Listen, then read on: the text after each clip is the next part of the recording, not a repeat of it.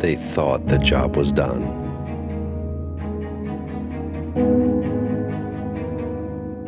They thought it was all behind them.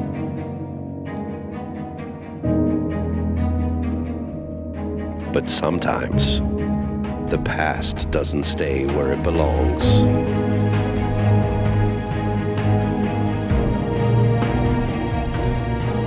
Now, Brad and Andrew must fight to protect all that they've built.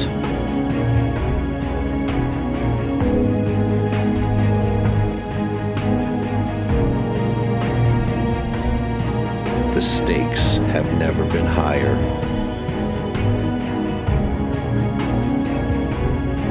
And the beer has never been colder.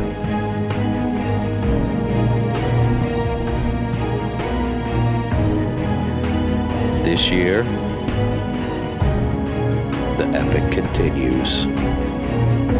This is the Brew and View podcast.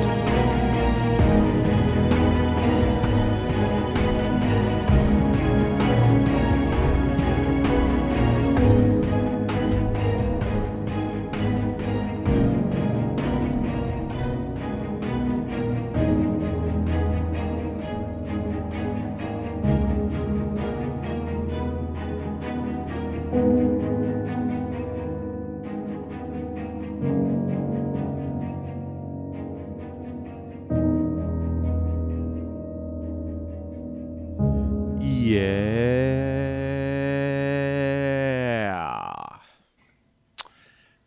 Hi, everybody. Hello.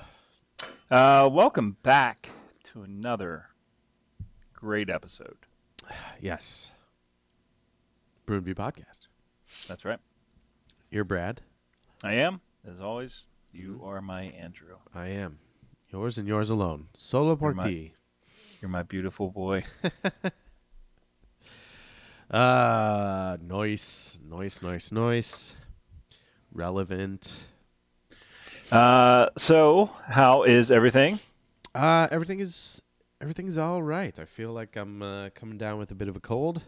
You sound a little stuffy. Yeah. Nothing a couple beers can't handle. Yeah. Oh, I sent you a picture of the temp outside. Yes. Today, or yeah. the other day. Yeah. That looks cold too. Yes. Brutes. Oh, so we talked about it on this week's podcast on Span Avoid of how it dropped, like literally went.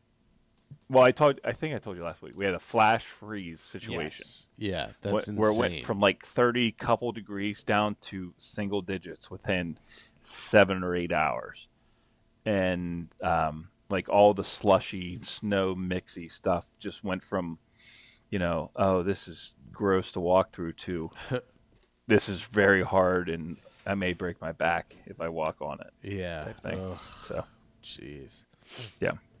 Yeah. But not complaining. You can. I'd lend an ear to that because I'm not complaining on sympathize. this podcast. Oh, okay. We complain it plenty on our other podcast. Excellent. I look forward to it. That's become kind of my Tuesday thing. I haven't told you this yet, but that's I typically listen to you guys on Tuesday afternoons while I'm at work doing the tip out at my local coffee shop. Oh, nice. Yeah. Nice. Takes about 3 hours. So so at this point, now that you guys have kind of shed some of that excess weight, I need to find something else to do with an extra hour. But other than that, yeah, it's nice. I like it. It's horrible. We've talked about it on Mavs, but where the fuck did the banks put their little coin counting machines? Because apparently they don't have them anymore. Well, yeah, no, you guys did talk about it a little bit, Yeah. and they do have them at what they M&T Bank. I don't know if you have. Yeah, you probably may have heard of them. I know the Ravens Stadium is called M&T Bank Stadium, so maybe it's a local thing. But yeah, my son has a bank account where we take all my loose change, which becomes his loose change, and we change it in every once in a while, which is fun. Oh yeah. And it's got like one of those sifter things, Yeah. and it's just pretty fun. Oh, definitely. Yeah. I love saving change. It's a great move. I don't know what people do with it otherwise. No. I guess toss it in tip jars or And piss off or people at when you homeless walk people. into the store. Yeah. Like I do that occasionally. Like if I know like I'm buying like a soda or a sandwich or something, like $3 or $4, and I have like one or two ones and then the rest is change. I'm like, should I get rid of some of this? And then like as I'm counting it out, I'm like, sorry, as I'm laying down the coins. Yeah. So, hey, this is my bad. But I got this for you. Just drop a bunch of coins on the conveyor belt. But it's not as bad as the people that aren't prepared for it, and then they have to open either their pocketbook or their purse or their coin pouch or whatever to count out the exact change. Yeah. Like, yeah, not good. But yeah, so I have to like hand roll a bunch of change, like probably like $200 worth of coins every week. So to maintain my sanity, I listen to you guys on Span the Void. Nice. Nice. Yeah. Well, I'm glad we can get you through the monotony. Yeah. I know that. Yeah, it's a weird thing when I listened. I always listen to your podcast the day that we're recording. Yeah. Like, just so I know, like I'm up to date. I know, and yeah. And if we skip a week, I'm always 2 weeks behind the next time we record. Seriously, it always That's happens funny. that way. Nice. Yeah. But beer sometimes comes up on the other podcast. But while we're doing this podcast, I guess we should talk about some brewskis. Let us. The brewskis and the viewskis. Yes. Let me look at what you. Oh, let's talk about yours first. Sure. I'm enjoying a Phoenix from Miel Brewery across the street from me.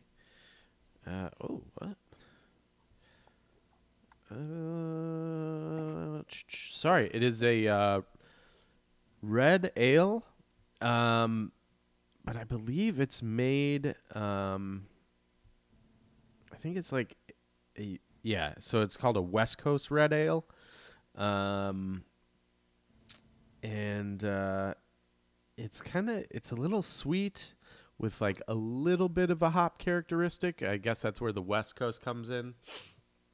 There's a little bit of a hoppy finish, but it's sweet. It's the right amount of malty because I don't like beers that are too malty.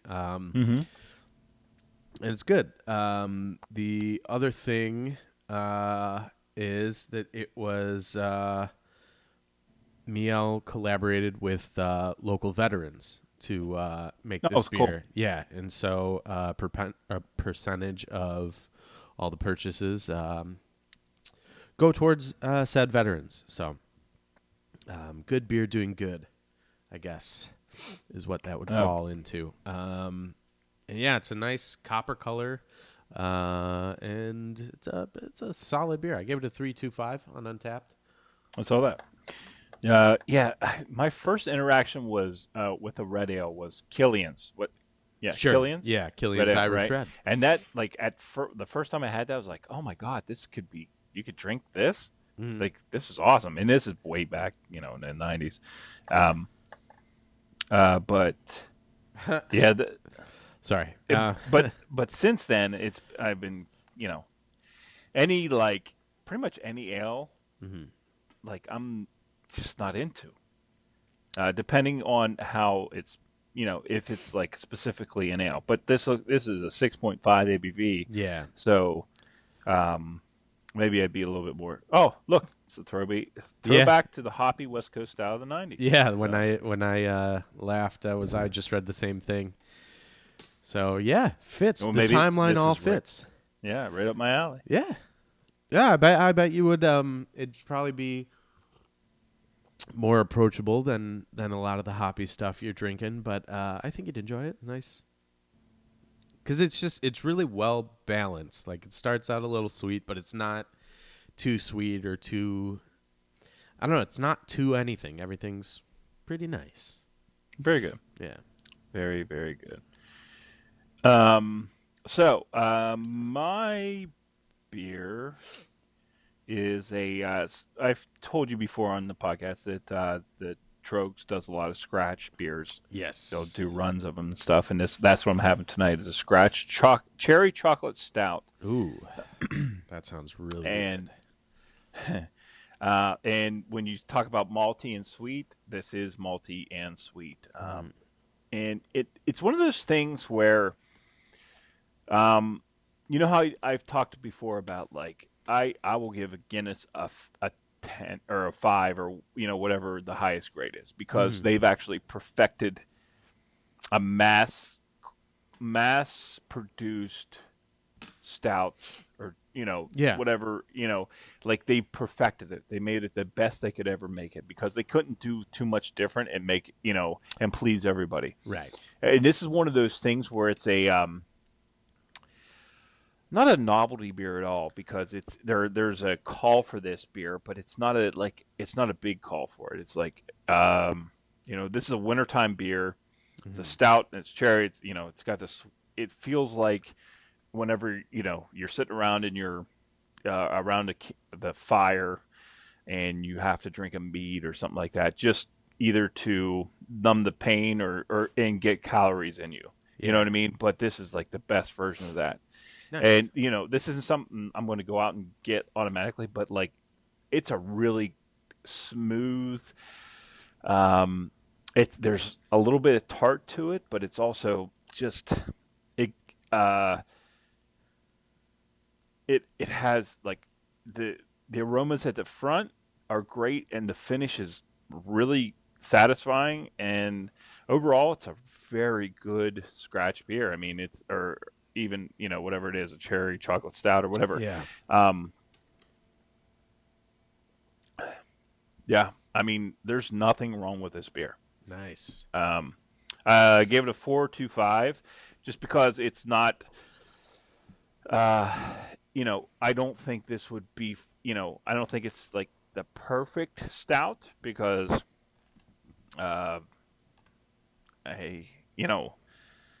it's just not. But they did a really good job, and it's like. It's something that I would go to if it was available, and I had like if I knew like a beer drinker was coming over, I would get a 6-pack of this and say, "Hey, have one of these." Yeah.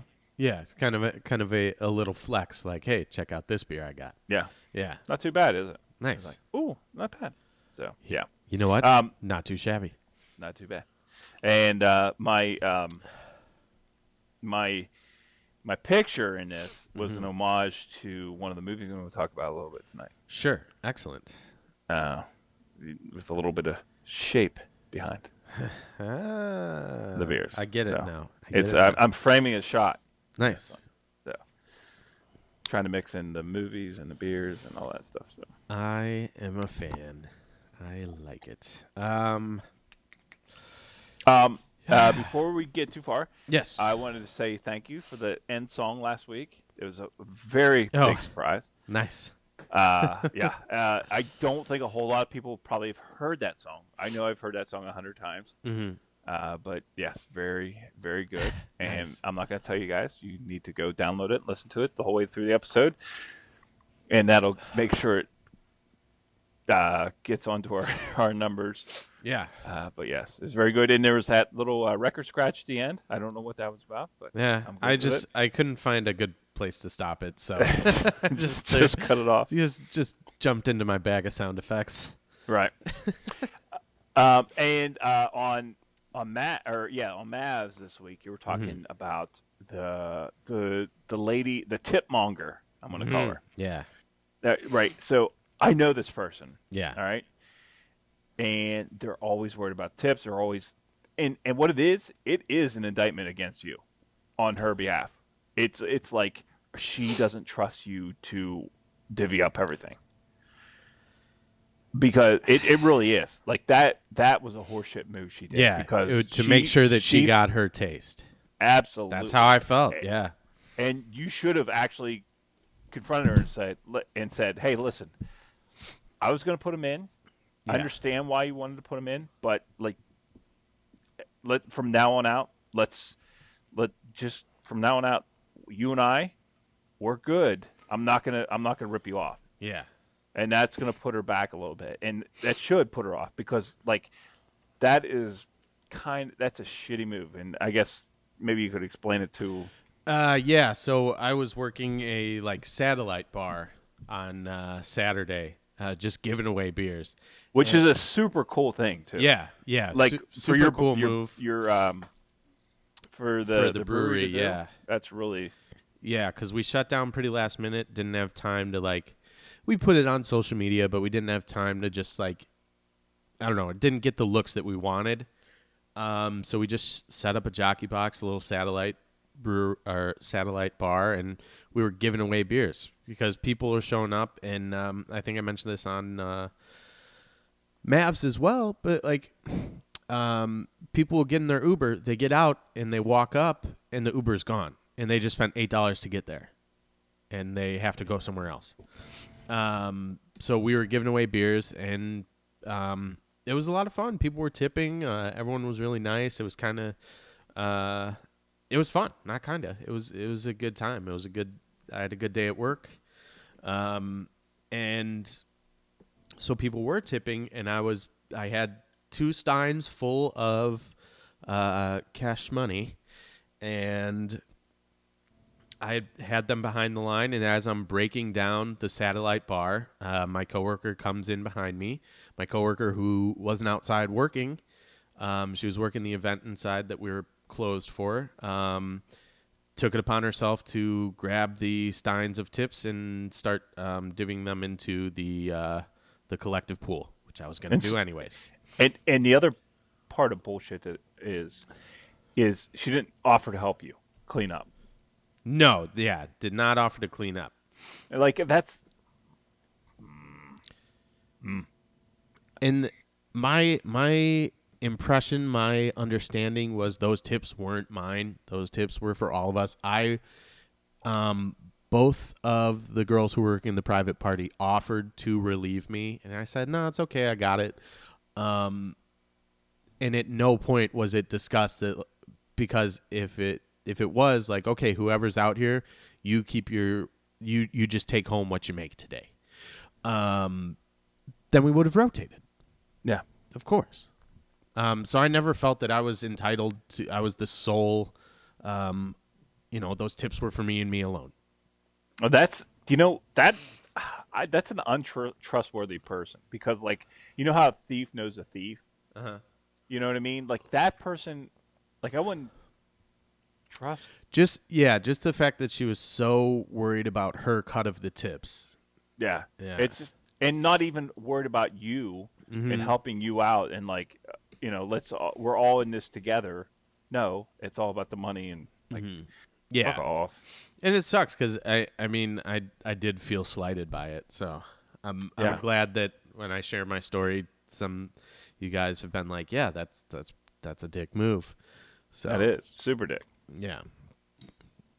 But yeah, at the end of the day, she's one of the only people I really see outside of work. So I don't really feel like it was necessarily given our circumstance and history, I don't necessarily see it as an indictment on me, but I understand how, I understand where you're coming from when you say that, where it's just well, I got to get these in here. Yeah. Because they're for everyone. What's more is she didn't offer to help you clean up. Yeah. And she just came out there for the money. Like she's worried that you're going to walk off with the money, Yeah, what the fuck am I gonna do? or at the very least, just worried about, oh, let's get our tips organized, because that's all I really care about. Not really Yeah. helping out the Yeah. people that are working with you. So fuck Yeah. off. And obviously, it's a tip-based income. Of course, we're all worried about the tips, but we're also a small staff of 6 people, and we're all pretty close to each other. Yeah. And we all get along really well. So I don't know why that needs to be your number one priority. You know, they're gonna make it to you. Like, don't worry Yeah. about it. Silly. And that's all I got. Yeah, yeah. I actually, to piggyback on your beer, one of, I think, you saying you'd kind of like have it around for a beer drinker reminded me. My buddy So was in town once, and he picked up a 4-pack of a sour cherry stout Okay. from Urban South, and we were both like blown away. So good. Oh, Yeah. nice. It's cherry stouts. Maybe they're, because I don't see them a lot. Yeah, you mix the bitter and sweet, and or even the tart and sweet, or tart and bitter, or whatever it is. It's they work together. It's kind of like like a chocolate covered cherry or something like that. I guess there's a lot of syrup in that, but Yeah, like the yeah, cherry that's cordial. what it reminds me of. Yeah. About the syrup. It's good stuff. Nice.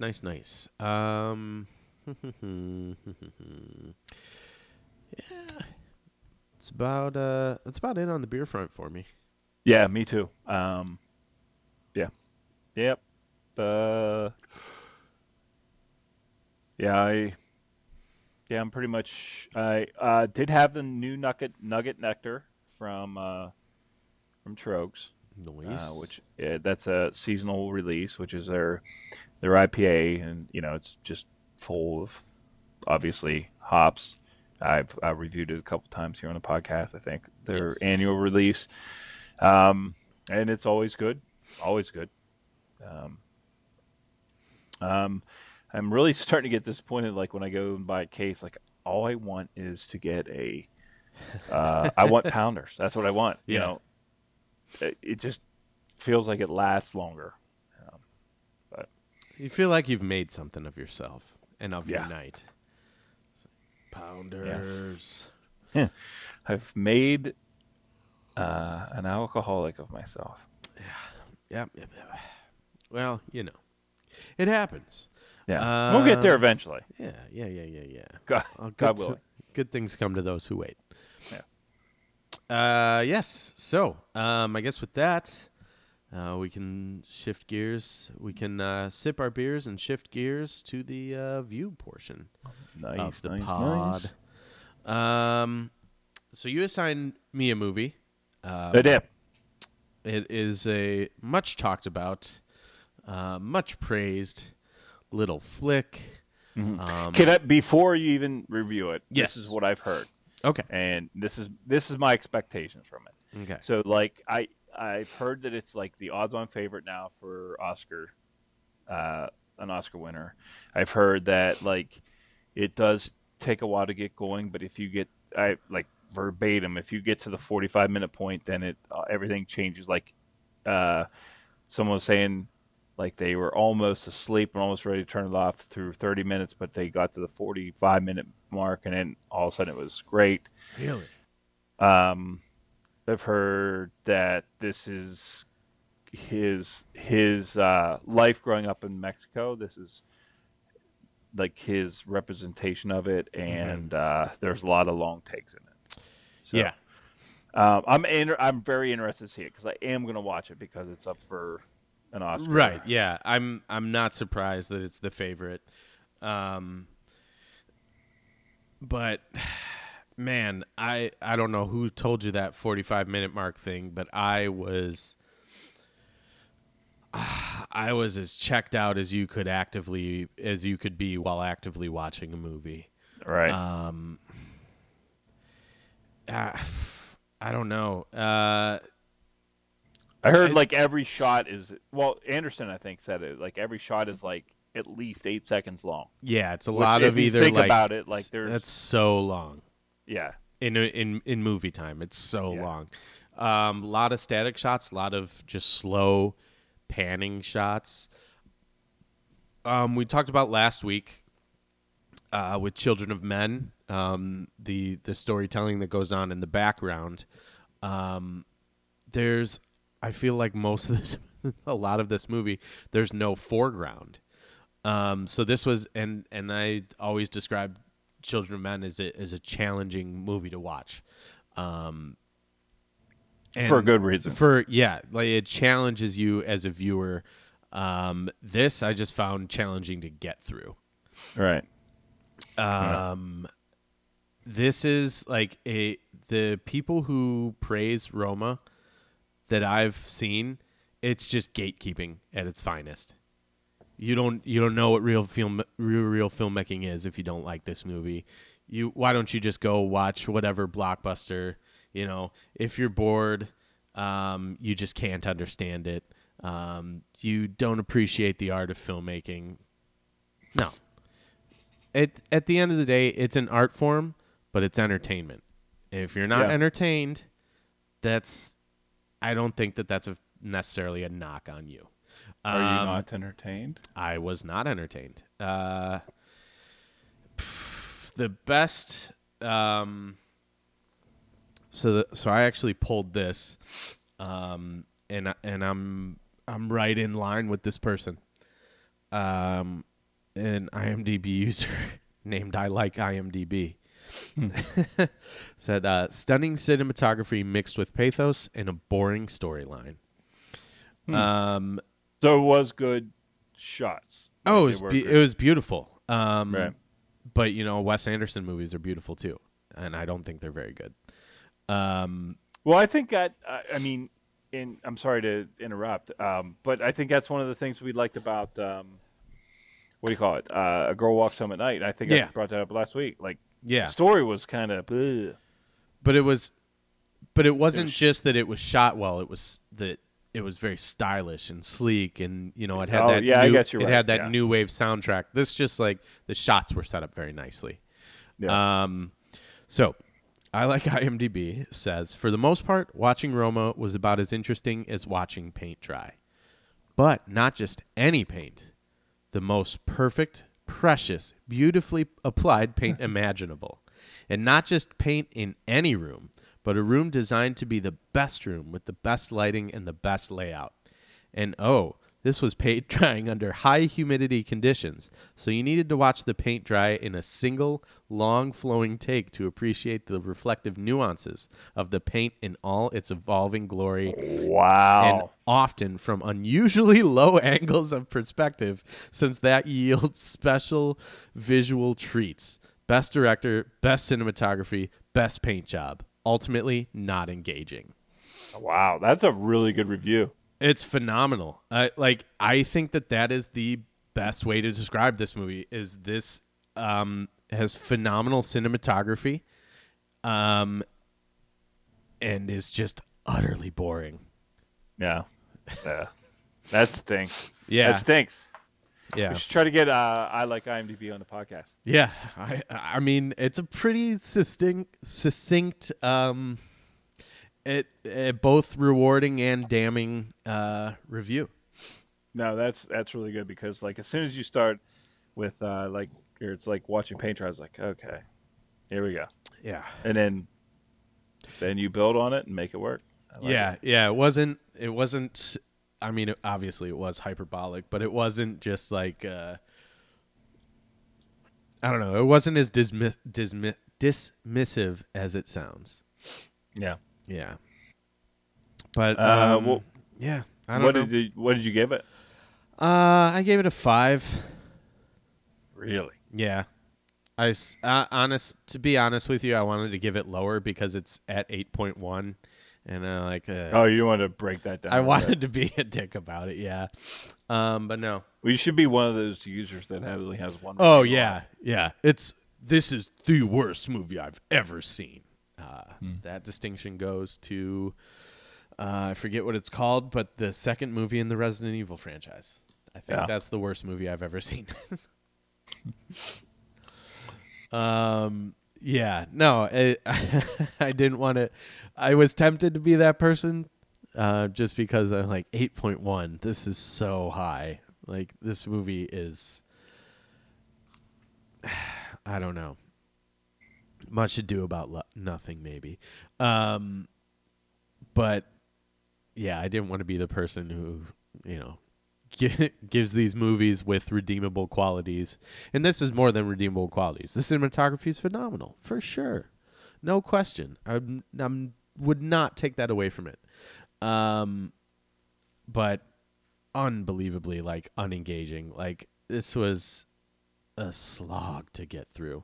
And I don't know if I said it on the podcast yet, but I know I told you I had to restart it once because my eyes were glazed over in the first half an hour, and I was like, oh shit. I just started over. Oh, did you really? And so so I started. I'm no question I missed something. I'm just gonna start it over. So I started over, and I didn't miss anything. Yeah. Well, look, if you're a fan of movies and you want to stay current, then of course, this is worth checking out. Especially, you don't have to leave the house. You don't have to spend. That's the big thing. $15. It's a Netflix movie that's nominated. Yeah. And for sure. We're getting more and more of those. With Manchester by the Sea. Mm-hmm. And this, this really came out of nowhere, literally in the last 2 weeks. Yes, yeah. And that's one thing that is weird because there was a recent update, and Anderson kind of alluded to this on the After Disaster, how they're really going after the Spanish market. Or the Spanish-speaking market, and really, they now in Netflix. And I'm not saying this is such bullshit. Build that wall and stuff, but build that digital wall. But they all are there is there's an option on the app for all the Spanish-speaking movies, or switch it over.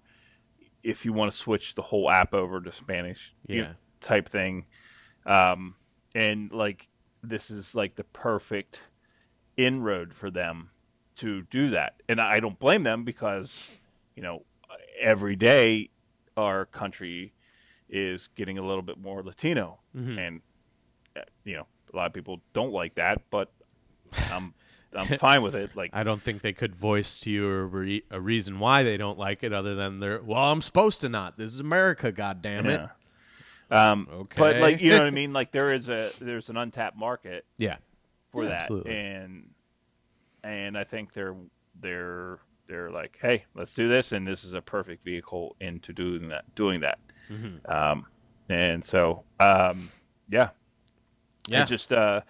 it's just weird how crazy it's gone here for the last, literally the last 2 weeks, how it's blown up. Yeah, this movie exploded. Still for you, Netflix, not a very good run for original programming. No, their TV is what they've got going for them. Their movies are very few and far between. And I haven't watched all of them. But even ones that grab me, not even close. Percentage-wise of ones that I'm like, oh, I want to watch this. When I watch it, it's ultimately super middling. But at the same time, for $10.99 or $12.99 starting soon. Which is a pretty. I mean, for as much as I watch Netflix, and honestly, I don't even pay for it. Right. Are you on the dark web? Yes. I mean, it's a pretty good deal. I mean, It's if you watch like one movie a month, Then maybe get rid not. of it. Yeah. You don't need it because you can Yeah. you can rent a movie on Amazon Prime for like $4. Yeah. But I mean, I literally watch, 10 to 12 movies a month, at least on that. Oh yeah, oh yeah. So I would say I watch 4 to 8 at Yeah. least Yeah. movies. and plus, And and then all OT watches like she'll binge watch shows on there. We'll watch shows together. But yeah, just movies alone, doing that versus like going to the theater, it's incredibly cheap. Yeah. Yeah. Fuck, I started watching yesterday. I had like 20 minutes to myself, and I was like, and I heard an interview with J.K. Simmons, and he was talking a little bit about Whiplash. So I watched the first like Nice. 15 minutes of Whiplash. God Yeah. damn it, that's such a good movie. Yeah. Sorry, that was an aside. I've been thinking about the opening shot of that movie. It starts in a hallway, and it just slowly, and it goes quicker and quicker down the hallway to Miles Teller playing the drums. Yeah. And it's just and then you don't even realize it. You think you're focusing on him, but then like as soon as it gets away from him and turns around, there's J.K. Simmons standing. And you realize that camera shot was Yeah. you're in J.K. Simmons' His eyes. POV, yeah. Yeah, as soon as he starts playing, you like start to go closer and closer towards Miles Teller, and it's such a fucking good movie. Yeah. Oh. Well, the opening shot in Roma is fucking it's phenomenal. So good. Oh, yeah. But it's also 5 minutes long. Well, So- it's kind of like 31. No, because it's static. It's just a static shot. Well, 31 has the static shot at the beginning. Yeah, but there's For most of it. dialogue. Yeah, I There's guess. stuff happening. Yeah. This is just well, I mean, you'll see it. It's really good. But then 3 minutes pass, and you're like, is this almost over? And Yeah. then Did another I hit pause? Yeah, and then another 2 minutes pass, and it's yeah. Well, anyways. you assigned me a movie. Yes. Speaking of Amazon, A Beautiful Boy. Mm-hmm. From 2018, starring Steve Carell, Timothy Chalamet, Maura Tierney, and Amy Ryan, who I really like.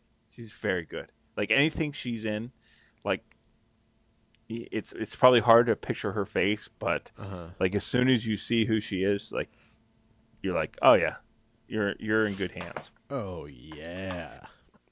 Directed by Felix van Groenkhainen, Excuse me. and written by Luke Davies and David Sheff and Nick Sheff. So, this is a true story, which I did not know going in, about a Rolling Stones writer who had interviewed he was the last person ever to interview John Lennon. And like he's significant, David Sheff, writer, and his battle with addiction through his son, who is played, David Sheff played by Steve Carell, and his son is played by Timothy Chalamet. Mm-hmm. So, okay, so we talked about a little bit last week about how. Steve Carell has the big doe eyes, the sad sack look. Yeah. There's so many like cliches in this movie between, the addict, that come back and looking for help, and then, like ultimately falling off the, The wagon. going back to his old ways and just, and the dad trying to help him out, pulling on heartstrings, all these things. There's about 1,000 cliches in this movie, and it's very. I don't want to say it's paid by the numbers, but someone a little bit more cold-hearted than I would say that. But So me. God, well, yeah, well, maybe, yeah, well, and I guess we'll make it into that. I love this movie so fucking much. Good. It like so there's the thing we've talked about before about how a parent, you want to understand, and here's a situation probably where it works because like it when the empathy thing, right? You put yourself in their shoes and you understand where they're going through. And I'm thinking about like what I would do if Liam was in this situation. Mm-hmm. And Steve Carell's character, Steve Carell plays it so good. I mean, he doesn't do anything wrong. Like he tries to do everything right. It's a lot about dependency and a lot about codependency. Mm-hmm. What happens to the family, and some people could say, well, you're just focusing on a rich family. Like you don't know what it's like going through this in like with people who don't have resources to send their kids to rehab, and which they do, right? And yes, that's all true, but this is also a problem. So fuck off, all you people who say that. Yeah, they don't have actual problems because they can afford to send their kids to. Yeah, I mean, all people have problems. So just because they're not your problems doesn't mean they don't exist. Yeah. It's well done. It's played well in flashbacks. This is, like I said, it's a true story. Timothy Chalamet got shut out at the Oscars for best actor, best supporting, best actor, whatever. Mm-hmm. Actually, in my mind, he deserved to be in it because he plays the addict really well. He plays Stone very well. He plays High very well. There's some really good.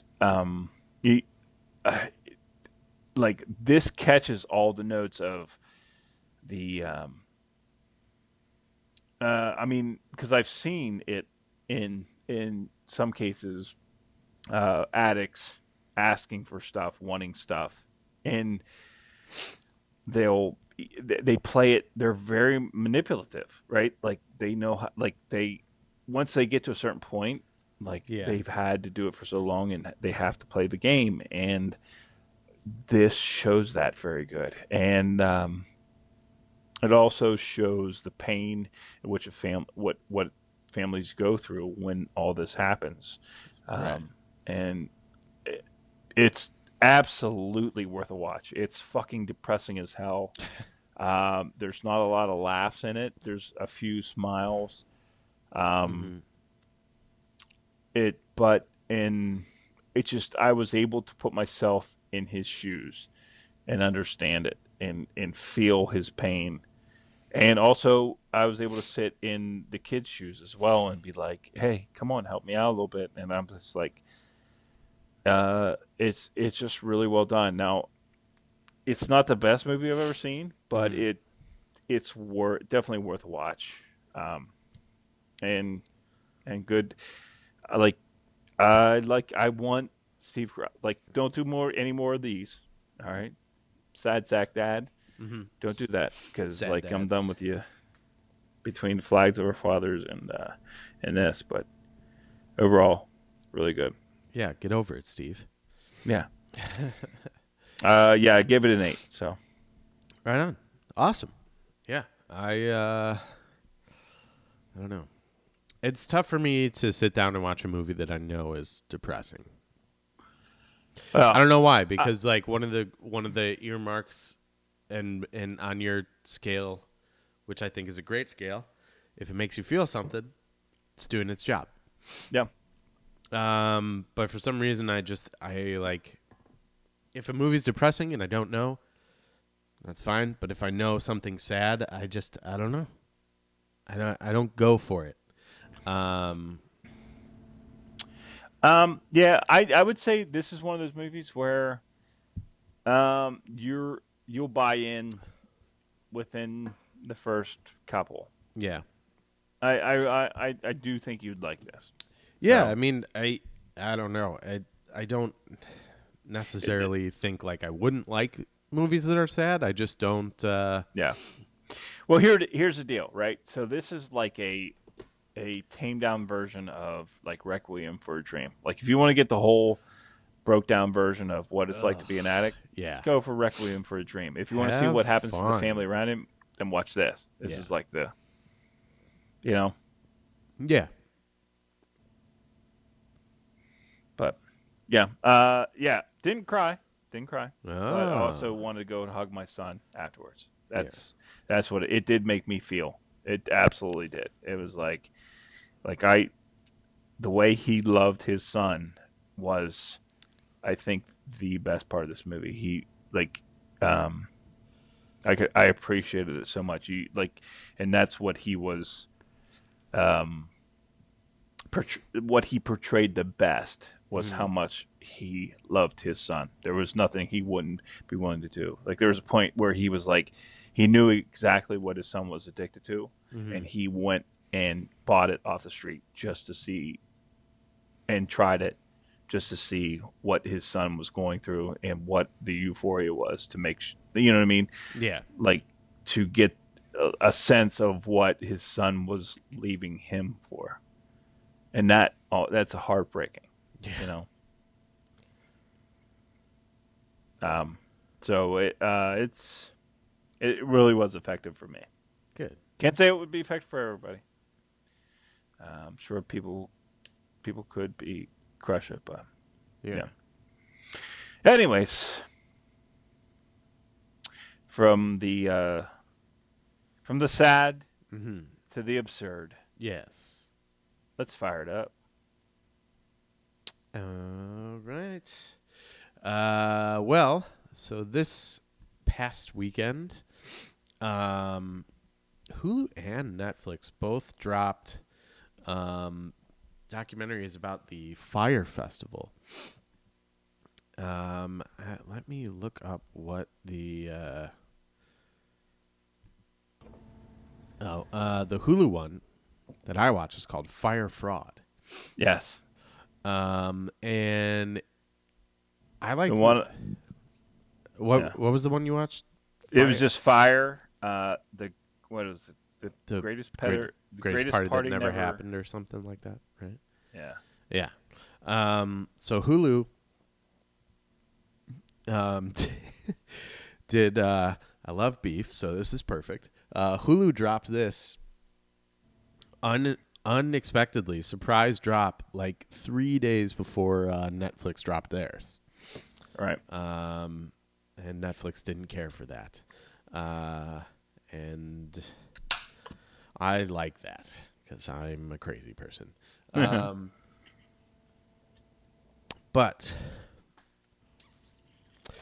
so Fire Fraud, I haven't watched the one you watched yet, but I'm sure I'm going to get a little more in-depth look at it here. But Fire Fraud, it really focuses a lot more, instead of just the festival, the influence of social media and like this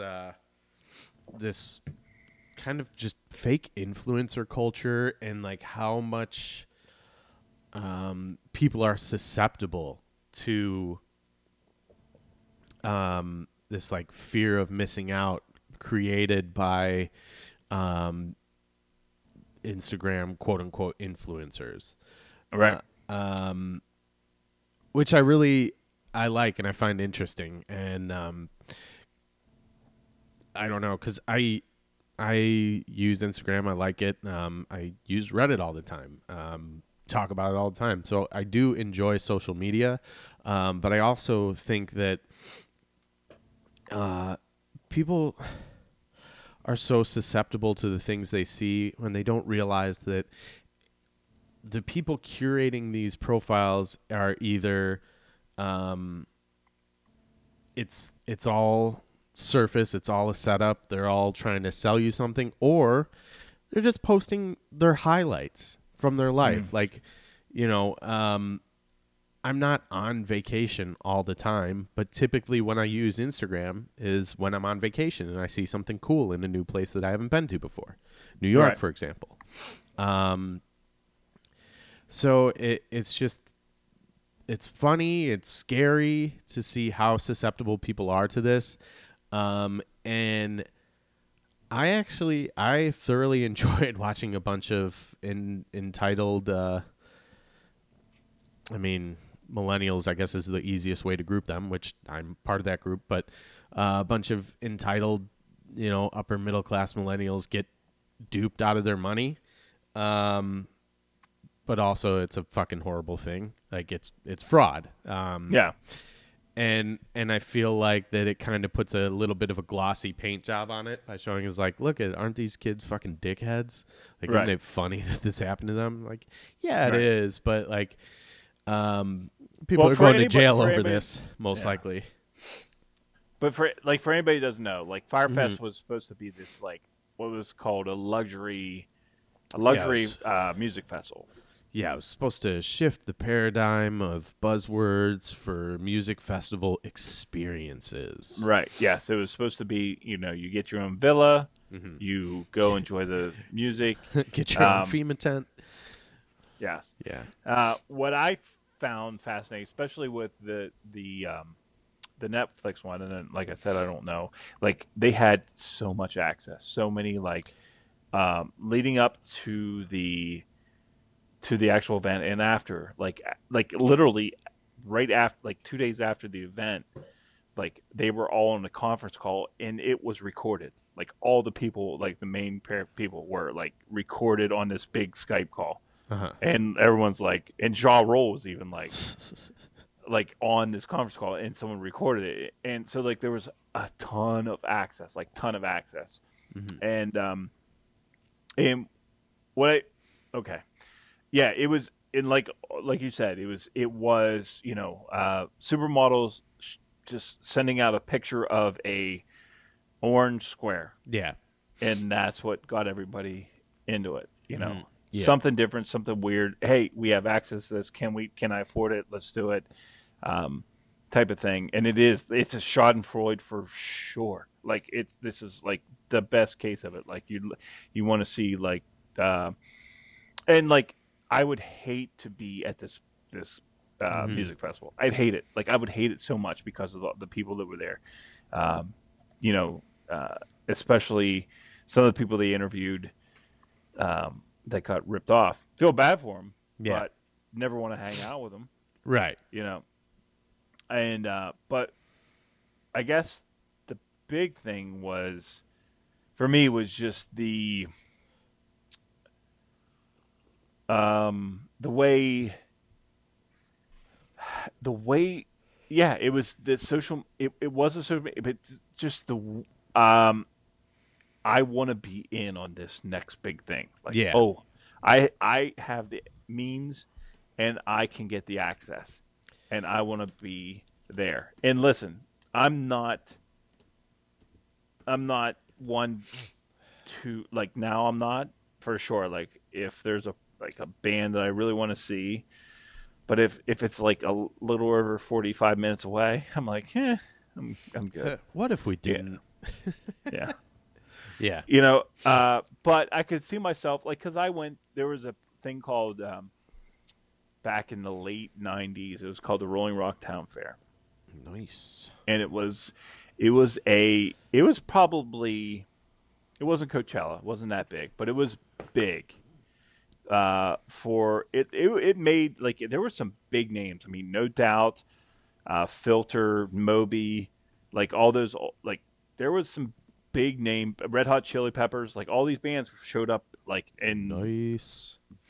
like Western Pennsylvania, like for this huge, and it was a awesome like day and a half type thing. It was sweet, and I wanted to be there, but like, okay, So I'm in the midst of reading or listening to a 24-hour book on D-Day.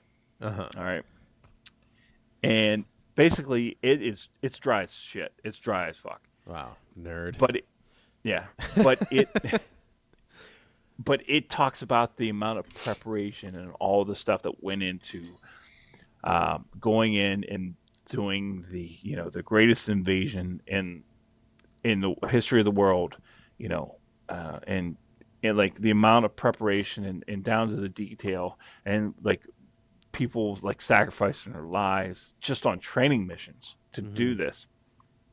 So I contrast that with watching how these Right. guys fucking prepared for this fire festival where they set up like FEMA tents, Yeah. and like it is like people say it's a shit show, and you guys said it was a shit show, and like on the documentary they're saying it's a shit show. I mean, literally, it was fucking a disaster. So bad. Yeah, it's amazing to see, and like maybe our society is going to hell. Yeah. Just based on those two aspects, D-Day compared to Firefest. But, Yeah. Yeah, life's so good it's bad yeah. type of thing. So yeah, the big knock against Netflix is that the media team that was hired by Billy, what's his name? Billy McFarland. Yep. Fuck Jerry, was behind the fire documentary on Netflix. And not only that, like the fire app. Like Yeah. the people that were it was, and I get that, like, yeah, it's like I want to cover my own ass. Yeah, I think it's Like, an opportunity for them to save face and make Yeah. a little money. But I honestly, watching this video, like I felt terrible for these people, because like I really did, and maybe Yeah. it was just a spin type thing on them, but like No, I mean it sucks, especially when you think about like people were spending $50,000. yeah, well, Um, dude, like some of the guys, like some of the people, like they actually maxed out their own credit. Like he talked them into maxing out their own credit cards, Right. and people were coming after them. Mhm. Like this guy was a scumbag. Like, Yeah, he a is. scumbag. And so that's the thing about the Hulu documentary is they have access to him. Oh, do they really? Yeah, and he's interviewed, and he has like all the.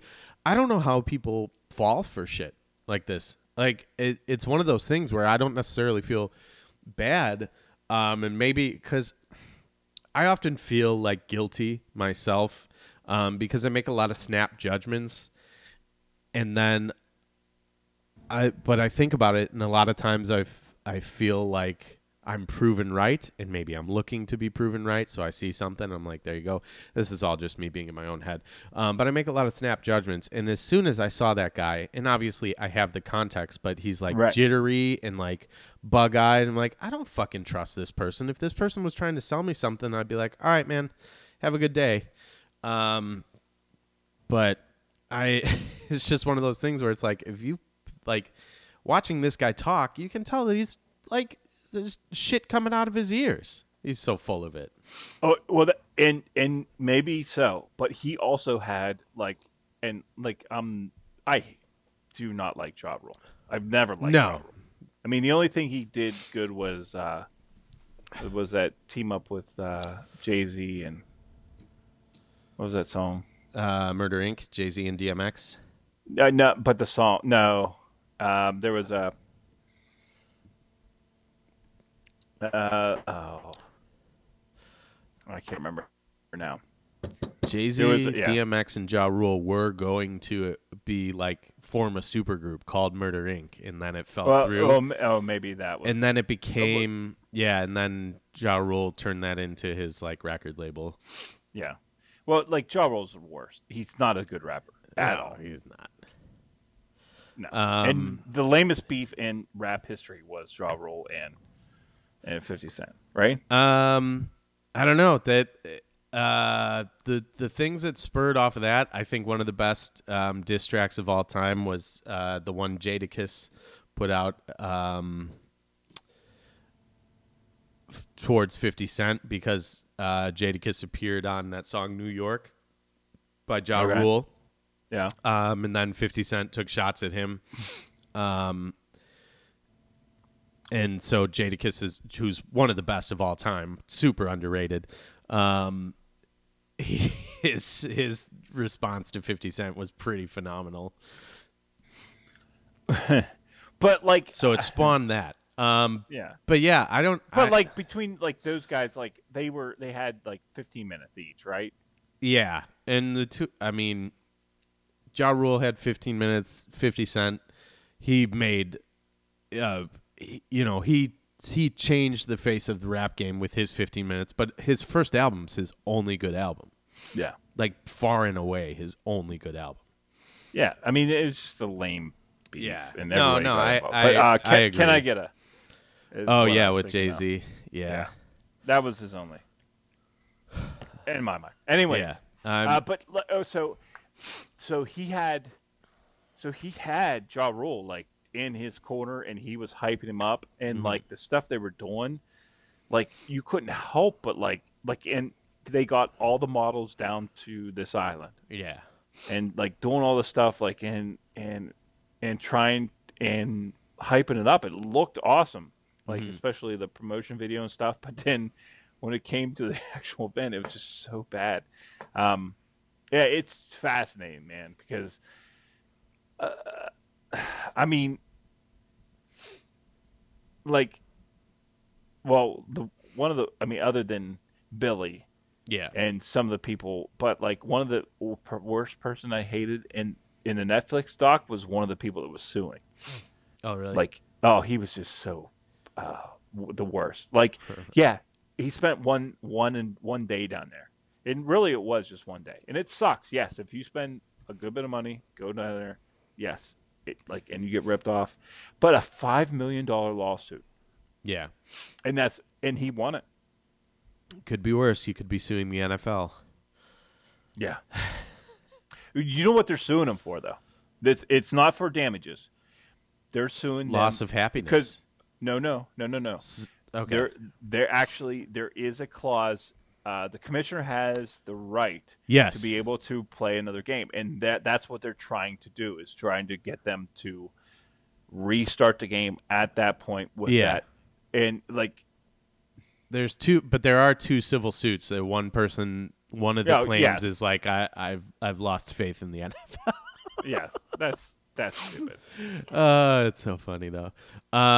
Yeah, I don't know, but the more time as a Saints fan, the more time that passes, I think it's like the stages of grieving on a much smaller scale. But at first I was like, well, what the fuck can you do? Now I'm kind of just like, this is bullshit. Like, this is stupid. So you went to acceptance first, and then back to I guess denial. Just like, whatever. Like, because I do. I've said this numerous times. You have 3 hours to get into the end zone. Like, no game comes down to one play. But and also it might just be being around it and just having people hype me into it. But I mean, if there was an argument that there is that one play, that could have been it. Yeah. Well, I would have all the Saints fans revert back to the Steelers-Saints game where they blatantly got away with 2 pass interference calls. Yeah. Oh, They benefited. yeah. So They've and there was that playoff game where the Saints played the Vikings, and they kept going after the head of Brett Favre, who is an unlikable character. yeah. Yes, Oh, no, but no doubt. He also will have brain damage because of that game, because there was some kind of bounty system based on. But from there I could revert to Sean Payton was punished not for what he did, but for getting caught. And the claim that everyone does it. But yeah, no, absolutely. Like, there were so many missed calls. But if you're saying you care about player safety and that was helmet to I know. helmet contact, like Yeah, it's stupid. yeah. But yeah, that's the way the cookie crumbles. I love that team, and I really feel bad for those guys, not the fans. Yeah. As a fan of like, well, I'm still looking forward to next season. I heard some guys, and I'll talk more about this on Mavs, but it is conspiracy season down here. Oh, is it? Yeah. Sweet. You need to record some of it. Yeah. Right? Well, I heard some guys who's like, this one guy at the bar, he was like, I don't know if I'm going to watch the NFL ever again. I'm only going to watch Saints games. Like, that's the NFL, right? The Saints are part of the NFL, right? You're aware of this, right? Yeah. Well, that's like I heard, or I didn't hear it firsthand, but a secondhand person say when people kneeled, right? Maybe I brought this up. Yeah. Before, sorry, but when people kneeled, they burnt the jerseys, or they were done with the team. But yeah, it was a Ravens fan, but like they didn't. Whenever Ray Lewis was maybe in the vicinity and maybe murdered somebody, or when Ray Rice was around to murder. Yeah. Yeah. And cold cocked the girl. Well, look, her out by the leg. Yeah, I don't look to any entertainers as my moral compass, and no one should be surprised that some of these guys that are making a ton of money are making shitty choices. Except us. Well, yeah, I mean, look, we bow to no sponsors. We're beating them off with a stick. We're real. That's right. But yeah, I feel bad for those guys. Like I was saying, like Mark Ingram, who is just hilarious in post games and like larger than life. To see him like holding his head down and loss of words it's so sad. But anyways, but back to Fire super Fest. digress. Yeah, super tangent there. Yes. What was that from? Oh, civil suits and lawsuits. Yeah. I think it's worth a watch. It's crazy. It's definitely worth a watch on Netflix. I mean, you're not going to get much more than what we talked about, but there is some like you get to know the characters. There's characters, and yeah. It's worth watching that. And I do think that yes, it was. They had a lot of access to the people that were a part of that whole team, the people that set it up. But I really think they were duped as well. And I could be totally duped by them as well. But they are also facing enormous pressure. Yeah. Like this is like FBI agents were showing up at these people's doors because of this. Yeah. Like, and I feel bad for that, Yeah. They were just trying to do their job and like trying to pull off the impossible because this guy sold them on a notion that they could do it. Yeah. And yeah. And like and the after the festival conference call is fantastic because Ja Rule is sitting there like he's like telling him, is like, we got to suck it up. In his voice, he's like, we got to suck it up. He's like, and the people were like, no, we committed fraud. Yeah. Like we did something bad. And It's over. It's not fraud. It's not fraud. We just promised him something we didn't give him. So you mean fraud? Yeah, exactly. It was just, and like no one talked after. It was like a long moment of silence. It was that's fantastic. It's worth the price of watching the whole admission. documentary. I need to see that because I'm with you, Ja Rule. Shut up, Ja Rule. Yeah, Such a dumbass. Anyways, yeah, I think if you have Hulu, it's worth checking out the one on Hulu as well. yeah, yep. But yeah, there's some fucking characters. Jeez. Yeah, It's one. You know what? Total hubris. And I'm sure that this is going to come back to bite me with some like insurance scam or something. But I think part of the reason I'm able to just laugh at these people is because I think like I wouldn't fall for that. Yeah, no, it's going to come back to me somehow. I'm going to fall for something. Just because I'm so sure I won't. Yeah, some Nigerian prince is going to sway you off your feet. Oh, he emailed you too? Yeah. It seems nice. Yeah. Well, I gave him your number. Thank you. I appreciate that. Oh, I watched a couple of it. So I said last week I was going to watch 6 movies. Yes. And one was True Detective, which is kind of a movie each week. I mean, So it's pretty long, isn't it? Like an hour-long drama? It's like each one's like an hour and 5, hour and 10, something like that. Wow. So, Damn, I didn't know there was that I'm long. telling you what, fucking Mahershala Mahershala. Ali, Yeah. he is fucking fantastic. Oh, he's awesome. And him and Steven Dorff, like Steven Dorff is so good. Like, I'm so sorry, Steven, that you've had to do. Sorry, those, I ever doubted you. those blue vape things at the beginning, or the last 10 years ago. But it is just, it's really good writing, and he is crushing it. He plays the same character at 3 different times, like Whoa. like 40 years apart. What? Yeah, it's so good. It's so worth a watch if you guys. Yeah, I gotta watch this show. Yeah, if you have HBO or know somebody that can give you their code, so good. I also watched Solo, which is weird for me because I should have seen that in the theater. Should have seen it sooner, but it's streaming on Netflix right now. Solo, I'm just gonna do it real quick. I loved the way it was shot and the tone it had, but the story blew. It was just kind of shitty. Like the gritty and dirty style that it was shot. There was a great train scene at the beginning, but the characters and the story just kind of fell flat for me. So I'm good with that. I watched Halloween though, the last Halloween. Yes. And I actually re-listened to your review of it a couple weeks ago. I think it was 2 weeks ago. And I will concur. All right. The problem with Halloween is is that it's been forced down our throats for so long. And we've gotten so many, sequels, reboots, reduxes, whatever they're doing. Right.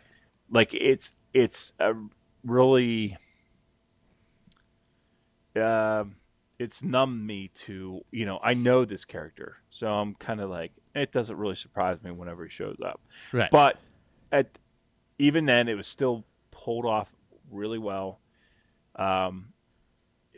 You said that the shape was a lot more effective, and he was, because there was some implied deaths.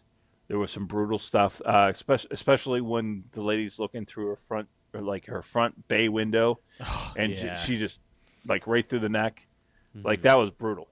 And but the ladies, the Stroud ladies, Yes. the Stroud women, all teaming up together was pretty great. Oh yeah.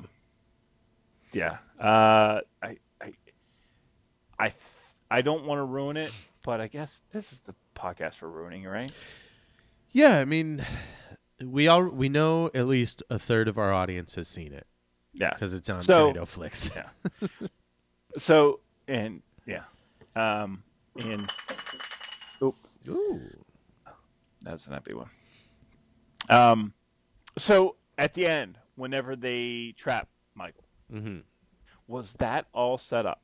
Like, was that like her daughter? Like, was it a situation where they were like, "We know this is going to happen. Let's just play it close to the vest, play it close to the vest. Then when he does show up, we're going to trap him." Or was it a little bit of, you know what I mean? Was it like the long con? I feel like it might have been just because Judy Greer's character grew up in that house, and they said the what is it? It's not a cell, it's a trap. Yeah. Well, but but right at that moment, right whenever the bars go across, Yeah. like she snaps. Like she goes from the doubting, like kind of whimpering lady to the strong, like this is what we do, this is how we roll, Yeah. type thing. And I didn't know if that was like intentional or I don't know. Yeah, I didn't really think about it till you brought it up, but I mean, there's at least something implied that she knows how the house works because it's not a cell, it's a trap. I forget what Yeah. it was. I don't think it was cell or not a jail. no, it's not a yeah, yeah, Yeah. it's not a basement, it's a cell or whatever Yeah. it is. I don't know. But I love that there's like that final shot of Michael as all the fire just comes up and swallows him. Yeah, Like you he's almost being felt bad swallowed for him, into like hell. a tinge. I mean, it is like the slasher movie is kind of like the greatest characters in the movies are Freddy and Jason and Michael and like they're not necessarily the characters you root for, but like they're iconic. And you're watching an icon get like swallowed into hell almost. Yeah, but you never see him die. That's true.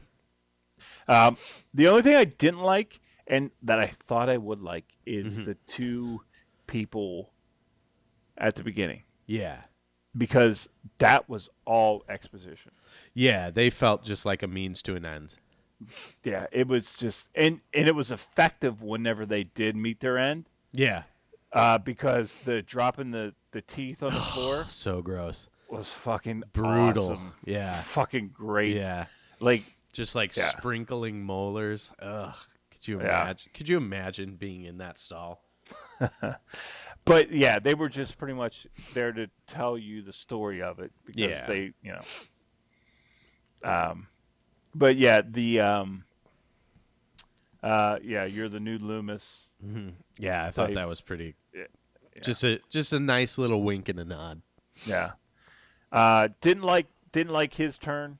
Didn't like that. I thought that was weak. That was weird. Yeah, I'll agree with that for sure. When he like pops up wearing the mask, like he just, I guess, was obsessed with, like he sees some like otherworldly power in Michael. Maybe I don't know. guess, man. But like those people that are that unhinged don't get to that point. They in their don't life. hide it that well. I don't. No, think. and they don't live that long either, right?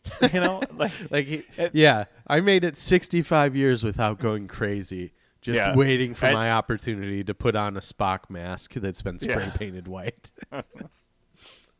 Yeah, it's just weird. Like if I would do that now, well, Or you know Kirk, what though? Captain There- Kirk. I I mean, think. I actually know, and they won't listen.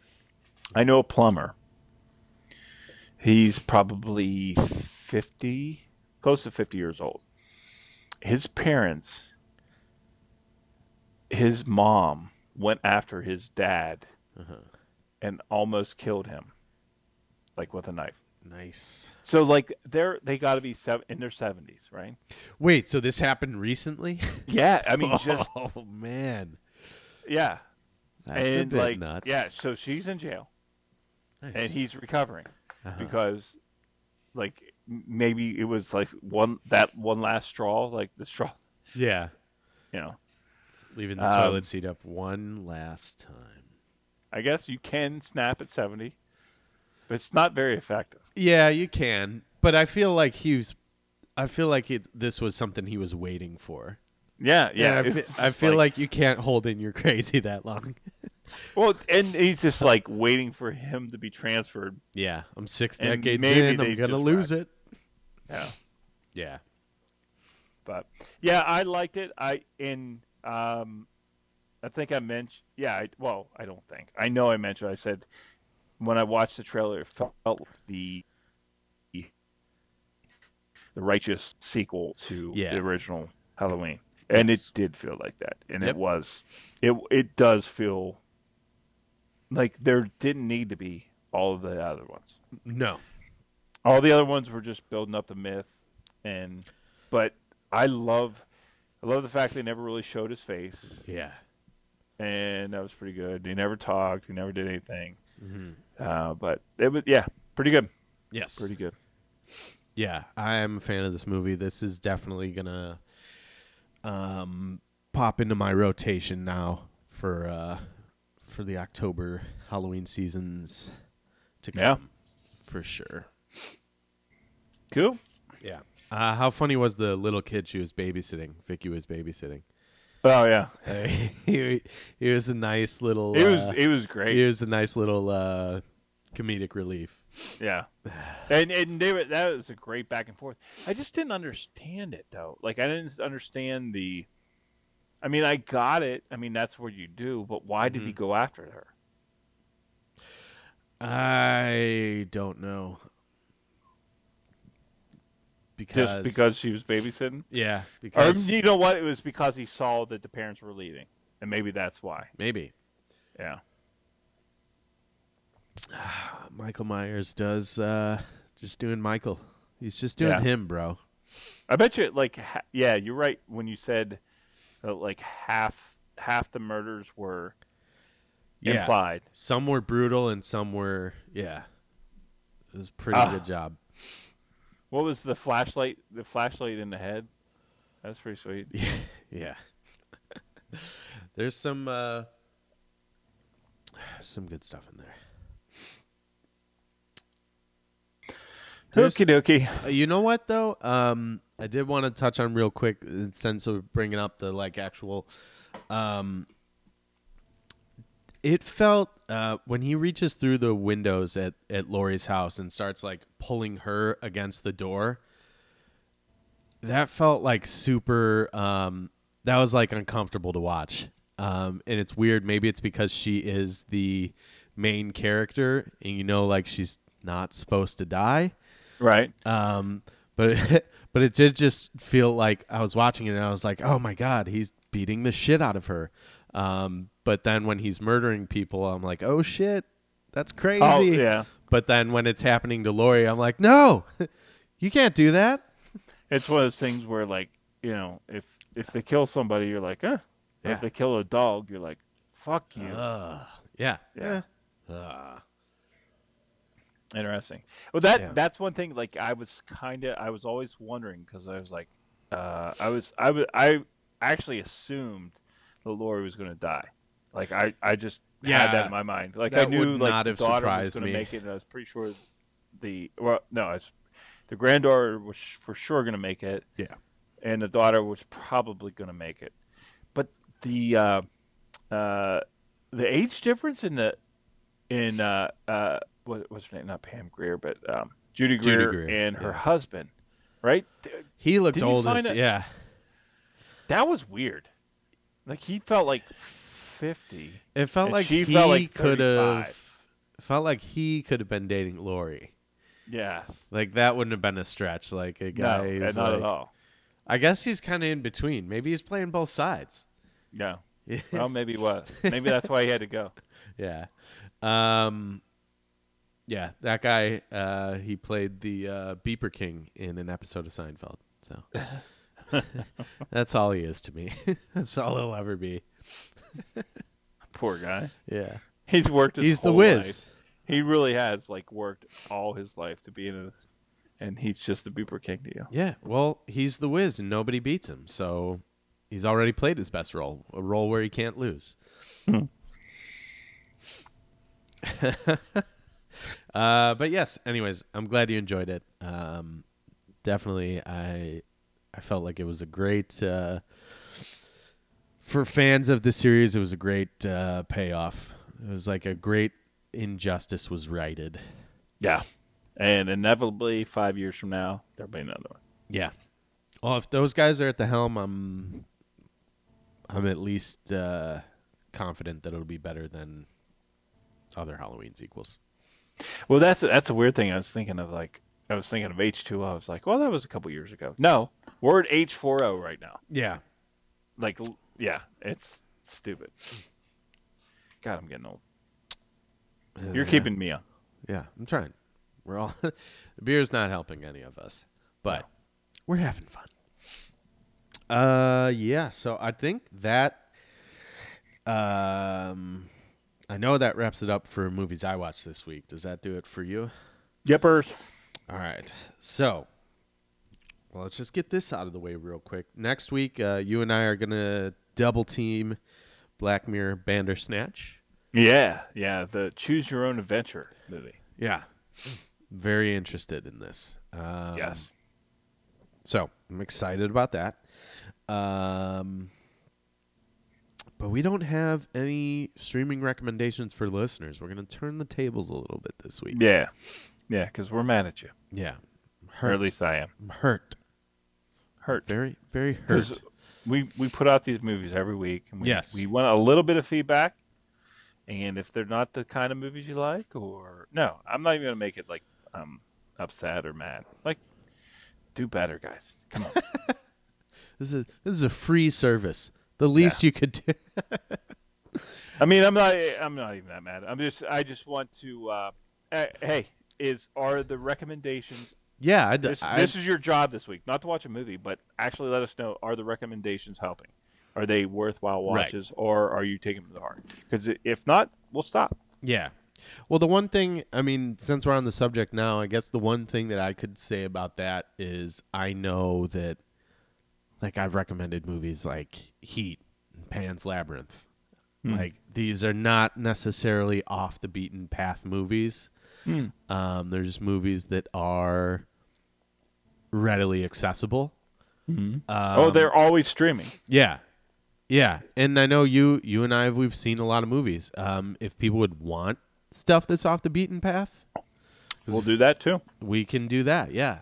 But just, I guess, let us know. Like, is it worth us going to these painstaking lengths of scouring the internet Yes. for movies to recommend?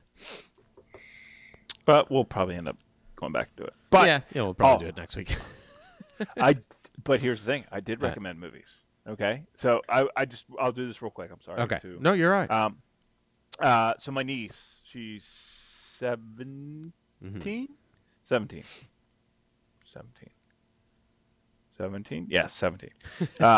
She's kind of a nerd. She enjoys the pop culture stuff. She's not into the sports at all. She what a wants nerd. to she acts in a bunch of plays and stuff, and Nice. she's the one I took to Aquaman. She loves like the comic book movies and stuff, and we're actually going to go see Glass this week because she watched Unbroken. I gave her Unbroken 2 weeks ago, and she watched it, and I was like, as soon as you watch that, we'll go see Glass. So we're going to go watch that this weekend. She watched Split? Oh yeah, she did watch Split. Nice. She watched Split before she watched Unbroken, but she really loved Unbroken. Is it Unbroken? Unbreakable. Unbreakable. Yeah. Unbreakable. Sorry. Unbroken is a movie, though, right? Yeah, it is. I'm sorry. Yeah, that's that's a different story altogether.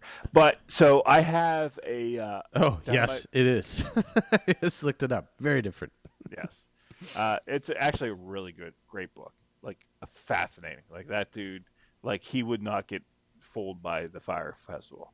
Nice. But I have a box of DVDs down here. It's like I went through a phase of just going to Best Buy or to BJ's, and you could buy movies for $4, $5, $6 if you found them at the right time, right? Mm-hmm. So I had a pretty decent library. I had probably 250 movies, and then I whittled them down to probably 100 or so of the movies that I didn't want to get rid of because I knew that I would probably go back and look at. Yeah.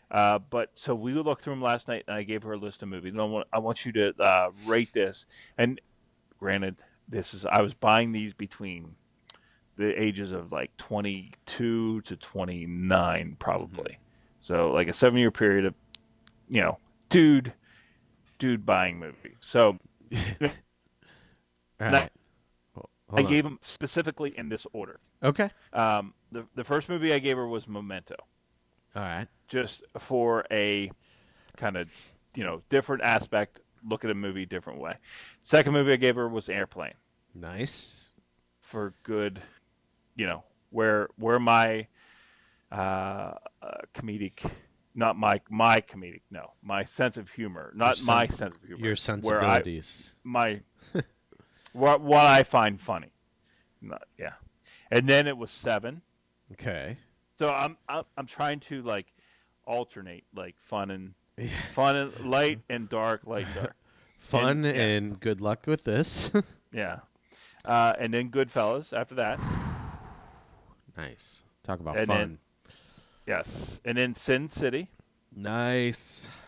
I bet she'll Usual- love that if she likes comic book movies. Oh right? no, she's gonna. Yeah, Yeah, that's I gonna hope she loves that that. better- Usual Suspects is next. Nice.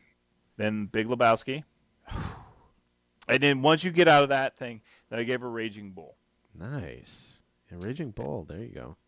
and then Total Recall, the Arnold Schwarzenegger. Right. Yeah. Oh, I mean, I would expect nothing else, honestly. Yeah, yeah. Then Reservoir Dogs. Ooh, yeah. Then Okay. Fight Club. I can go for some Reservoir Dogs right now. I haven't Yeah. seen that in a couple years. I think it's time. Yes, Fight Club. Excellent. And then American History X for a little social commentary. Yeah. For Uh, something shockingly fresh and relevant. and then the Unfortunately. last one I did, Uh-huh. the very last one was Bruce Campbell versus the Army of Darkness. Oh, I am openly not a fan of any Evil Dead movie other than the first one, but I understand, but but I'm in the minority of people who like those type of movies. I think it's not very eclectic because I mean there's no like period pieces, there's no like real deep like but there's also some really great movie making in there. Like, Oh yeah, and like I want her to like I told her, I said, get back, like tell me what you think, just a little, couple 2 sentence review, and tell me Yeah. what you think. And I'm anxious to see what she says on those. So yeah. I mean, I would say outside of like Goodfellas and Reservoir Dogs, like it's nice. Like you picked out some Memento too. Some really good Fight Club as well. Some really good movies that don't. I don't know. They're not frequently talked about anymore. yeah, Yeah, which is nice because there's still, obviously there's those movies that just stand the test of time on their own merit, and then there's those movies that word of mouth, cult classic, or just deserve to still be talked about, but yeah. they Well, they need people to pass the torch. I actually think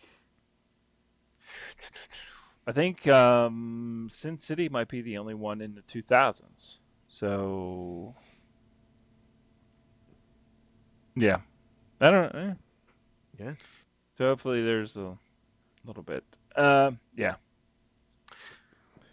nice. But the only and it's not like I'm gonna expose, like I don't want to expose to my niece. yeah, Expose this myself. is a good plan. It's not like I need Just to like keep going down that path. I think Yeah. you're doing good. yeah. It's not like I need to like let her know my movie knowledge or anything like that. It's just Yeah. like I just want her to get an idea of what I like, what I think is good movie making. Yeah. And and I've seen, and my mind has changed a lot in the last couple years too. Even probably last year, as far as what I like and don't like about movies. So Yeah, of course. But yeah, I like it. I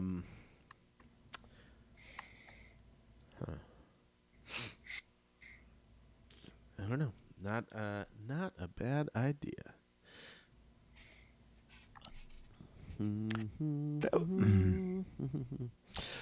So yeah, so those are some good recommendations. But yeah, we want to hear from you people, the people. or even and we have gotten some recommendations Yes. before. Yeah. So we're not asking for those. So keep it to yourself. Save it. But we are glad you listen. We Yeah. just want to know if it's helping you at all. Yeah, we do appreciate it. But, we want to know. Like you said, are we just talking out into the ether, or are you guys watching Heat and Pan's Labyrinth over and over again at our recommendation? Pan's Labby. P Labs. Yeah. So, why don't we, just to reiterate, next week we're talking about Black Mirror Bandersnatch. So if you want to watch along with us, choose your own adventure, we'll be doing it next week. But I think we both were fans of the format we used last week for kind of a free-form discussion. Mm-hmm. And so we're going to, I guess, try that again. I think so. Yeah, I mean, I kind of did a list, but I don't think we have to, stay to that, Yeah. And I don't think, just kind of more free-formed instead of, all right, my number 5, my number 4, my number 3. Oh, that's my number 2. Yeah, but there's definitely some movies I want to come up with. Because, absolutely. I think we distilled it a little bit to unlikely team-ups, like people that... And I guess it's kind of like...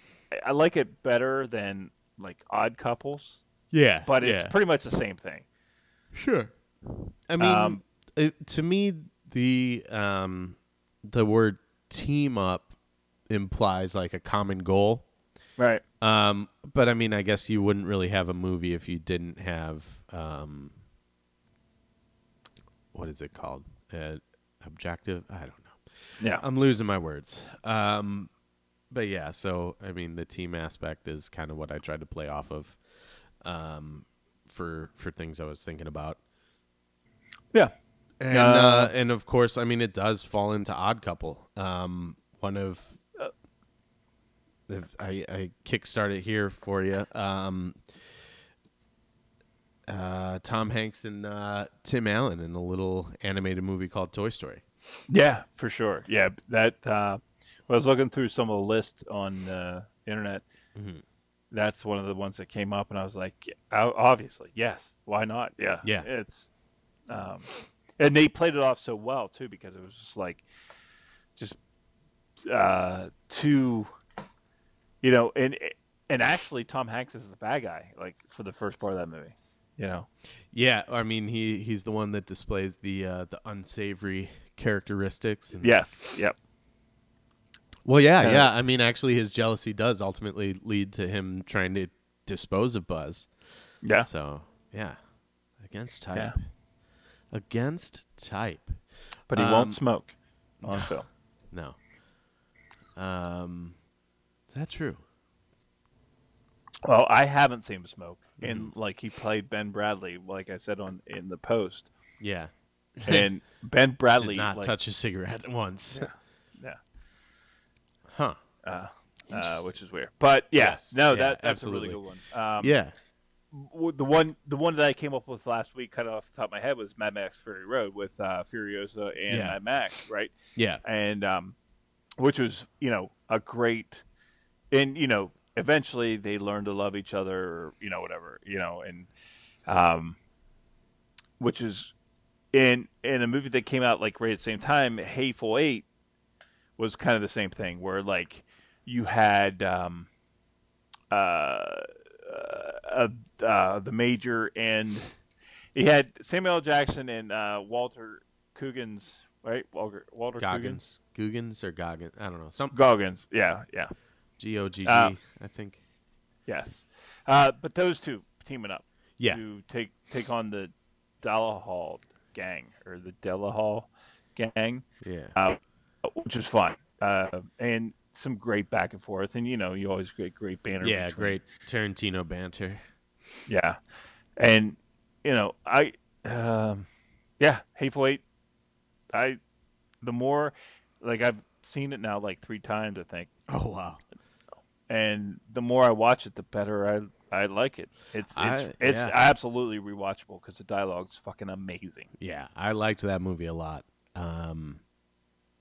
I think maybe it's on the lower half of the Tarantino spectrum, but the worst Tarantino is better than a lot of people's best. So, Oh, for sure. Yep, for sure. but yeah, man, I was so like when I went to the theater to see that movie, I don't know what I was ready for it. Like it was what I wanted at the right time. I remember being in the theater just watching it, just loving it. I had a different experience watching that. I went because I've taken my wife to the last like 5 Tarantino movies, I think, Yes. in the theater, and that one at the end where they're hanging her. Uh-huh. Like it was it was very visceral, very brutal, and I was at the point where I was like, I felt like I needed to apologize to my wife because it was that. Sorry, this is very aggressive.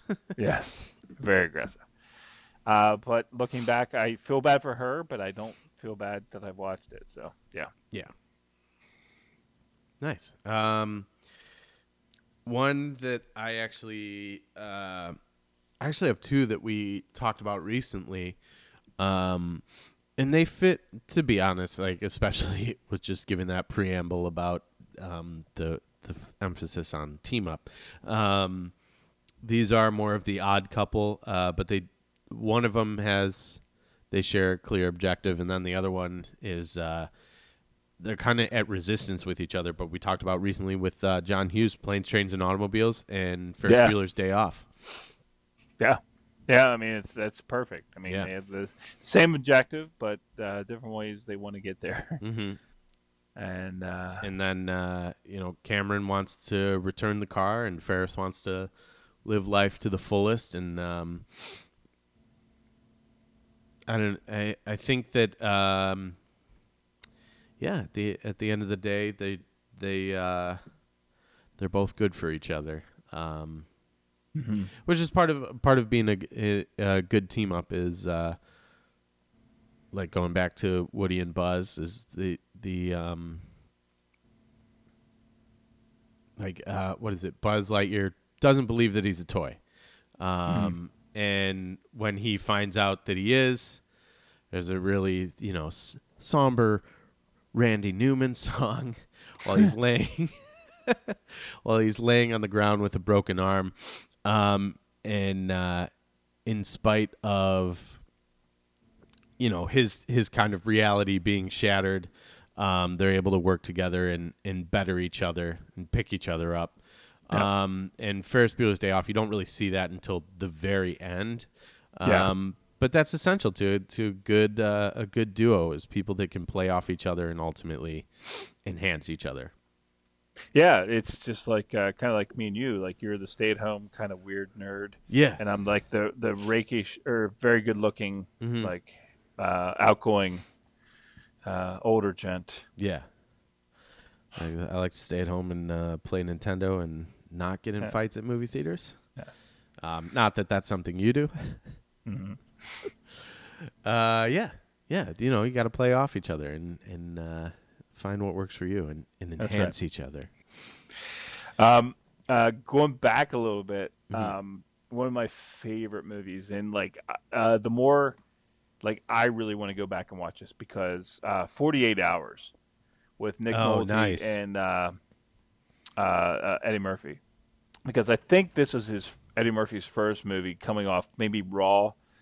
He was this huge stand-up comedian. He was, this huge Saturday Night Live star, and they throw him in this movie with Nick Nolte, and it fucking works. I mean, it is good, and it probably started kind of the buddy cop movie, even though they weren't really buddy cops. One was a convict. I mean, Nick Nolte won't let you forget it. Yeah, convict. The whole time, and it's just like those two like trying to get like Eddie Murphy's character wants to go get his money, Mhm. and Nick Nolte's character wants to get the people that want to get Eddie Murphy's money. Um, yeah, just a fun movie, and like pretty racist. Yeah. I don't doubt Uh, that. It's been a while since I've seen it, but but it's fine. I mean, I'm good with because it reflects the character, and like, you know, it goes back to the the cop that doesn't really care what the captain yells at him when he comes into the precinct. It's like, Oh, you yeah. caused $50,000 worth of damage. Yeah. we got our guy, didn't we? Yeah. I get results.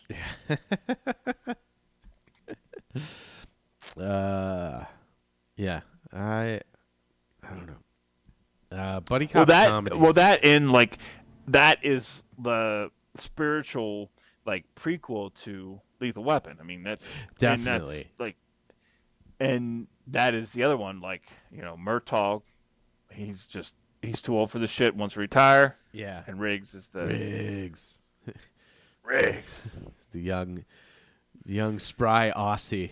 Yeah, that has yeah. Leaves strange voicemails. Kooky young- voicemails. The young spry Aussie. Yeah.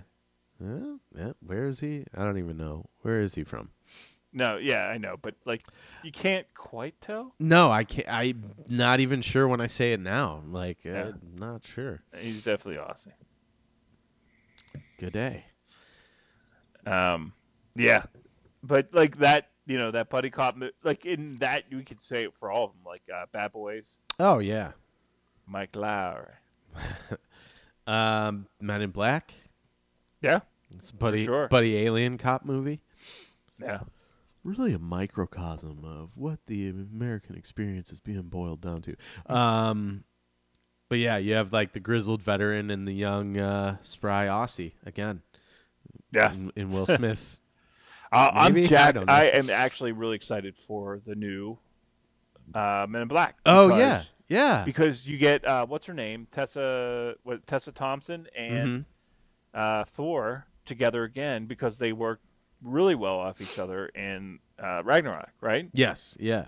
Like really well off each other, and I think that's going to be fun to watch them play together. Yeah, and F. Gary Gray is directing it, and he's done some good stuff in the past. Yeah.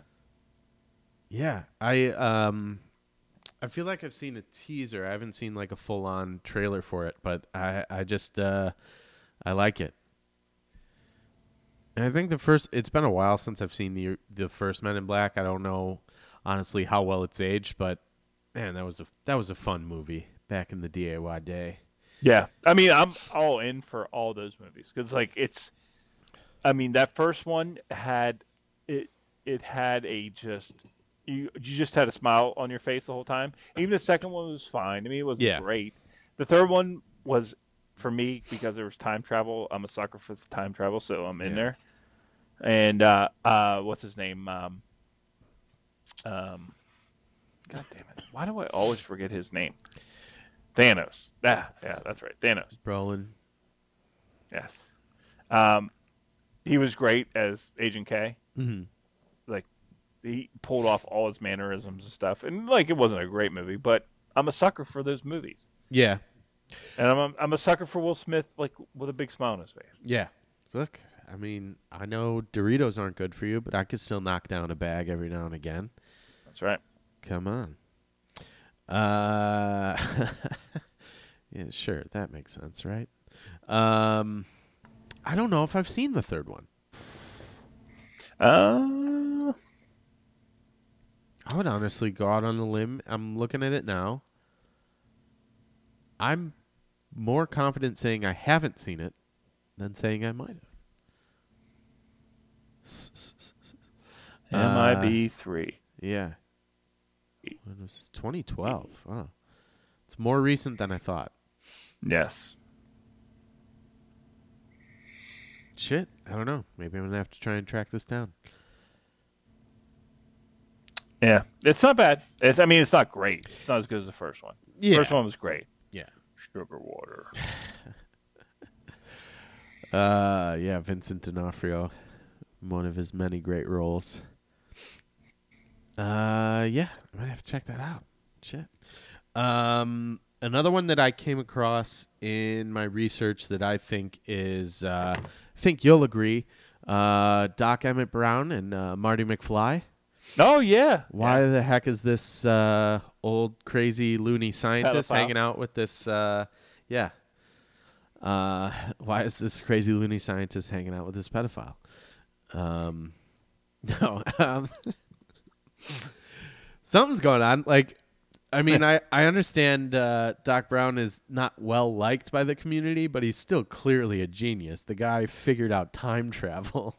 And he's hanging out with like a high school delinquent. Yeah. It's a weird community. Yeah. You know, where all the everyone kowtows to the bully of the neighborhood, and they don't like anybody that advances science. Yeah. Yeah. And we're like, had Michael J. Fox been in my high school, yeah. definitely not the coolest kid in there. No. Like, what a nerd. Like, hanging out with scientists, playing guitar and skateboarding on the back of cars. Total loser. Yeah. Total loser. I'm telling you what, right now, I think Huey Lewis in the News is amazing. top 3 best cold opens in movie history.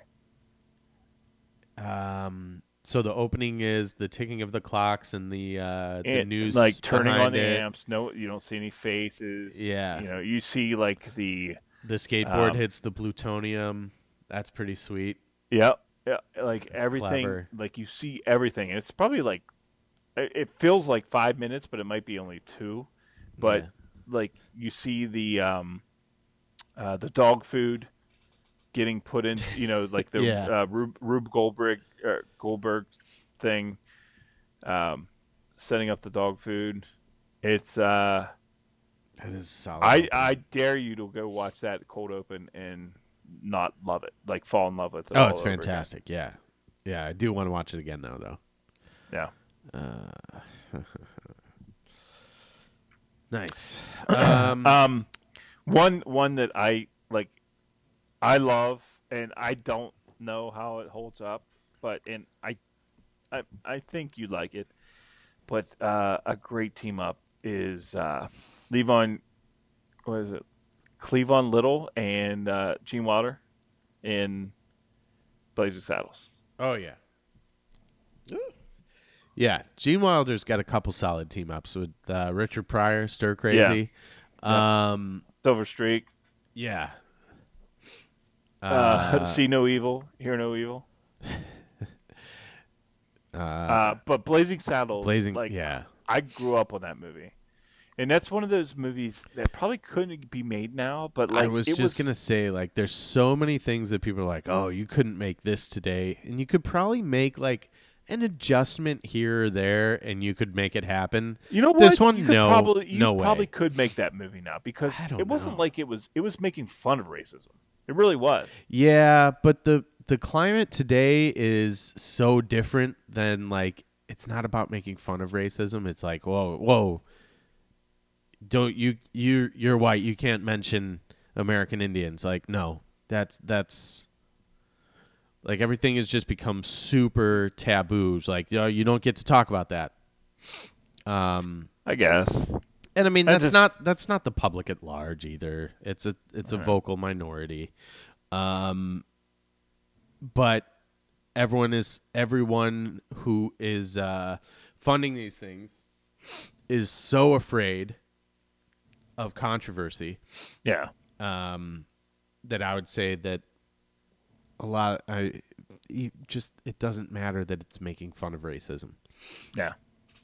But it was the way they interacted together. It was so great, Yeah. and the way they like Cleavon Little's his attitude towards his like nonchalant like laid back style in that whole movie was so great, and then Gene Wilder was just a nice little added touch to it, and them teaming up, and the way they met, you know, uh, what was it? Steadiest hand in the West, but this is the one I shoot with. Oh, and the old lady coming Yeah. with the pie. Old ladies baking pies. My favorite subreddit. That is as close. That's close to the Pornhub guy. Yeah. That's really close to that, right? Ryan Creamer. Yeah. Yeah. Oh man. You come here for this? I'll give you a little something different. Yeah. Me disinfecting the casting couch. Him wiping down a couch.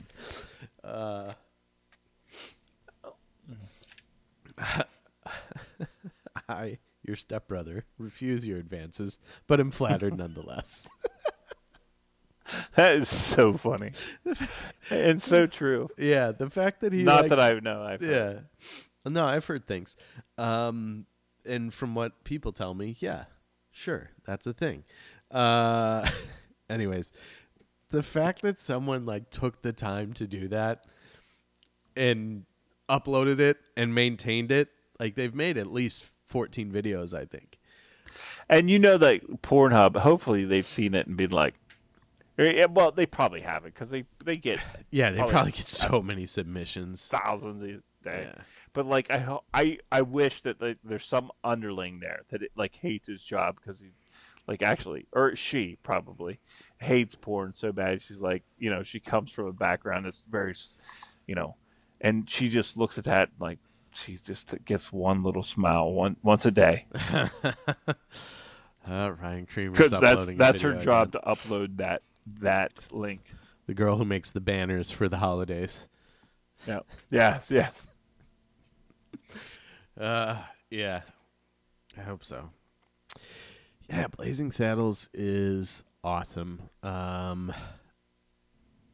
But going back to what we were talking about earlier, I feel like that's another one that we're like, yeah, hey, streaming recommendation, Blazing Saddles. Yeah. Have you watched it? Yeah, you ever heard of it? I think my favorite though, in all the research I did, Okay, my favorite I'm ready. is The Professional. Oh yeah, that's a good one. Leon the Professional, Leon. and it is kind of like that odd couple or whatever, but it is like it's a common goal. Fish out of water. There's like so many tropes you could probably throw into that. But it's such a great movie. What's his name? Luke. Luke. Fuck. Or Jean. Maybe it's Renee or maybe it's Jean. Yeah, Jean Rene. Yeah. But who's Luc Besson? He directed Fifth Element, right? Yeah. And Yep. well, he did And, Leon the Professional, but he's done other stuff like recently, hasn't he? Yeah, he did that. The Oh Yeah. yeah. The with Home of a Valerian, Thousand yeah, Planets or City of something a like that. Thousand Planets. But which I really liked. I thought it was pretty good. That's a pretty sweet title too, actually. City Yeah. of a Thousand Planets. I don't know. It's not a bad flick. But yeah, that movie for me, like, it almost feels like it has that creepy vibe to it, but like it's pulled off so well that like that he would never ever he would never even think about it. But he does love that like a child or like a and it's just but he has a distorted sense of reality and he kills people. Yeah, kid stuff. Stuff kids should be around for. Yeah. This is Yeah. kind of moving away from the fun or funny, but Jodie Foster and Anthony Hopkins. Clarice Yeah. Starling Yeah, and yeah, yeah. 'Cause they're, Hannibal yeah, Lecter. teaming up to do that thing. That thing. Get that Buffalo Bill guy. Bad guy. Yeah. She a great big fat. Oh, word. There's got to be some other good ones that I haven't thought of yet. I'm sure there's tons, but One I was watching tonight, right before you called, Sicario, where she kind of gets pulled in against her will to help out Thanos to take out the Mexican cartel. Thanos. It's just a snap of a finger, and he's wipes out the cartel. Yeah, just. But yeah, Yes. I don't know. I feel like what is going on over there? I keep kicking over all the bottles I was drinking. Oh my god. Yeah, I feel like that's those are some solid examples. One of the things that I love doing about this, but also I feel like well, I don't know. I love doing about it is we talk about all these movies, and like it jogs my memory for all these things, and I think in my mind, like realistically, like, oh, I'm gonna go back and watch that. And I'm like committing, like every night that we do this, I'm committing an extra 10 hours of life. That week, yeah. yeah. Then I'm like, I should watch this. I should find Men in Black 3. Oh, I haven't seen Toy Story in a while. I wouldn't mind watching Blazing Saddles again.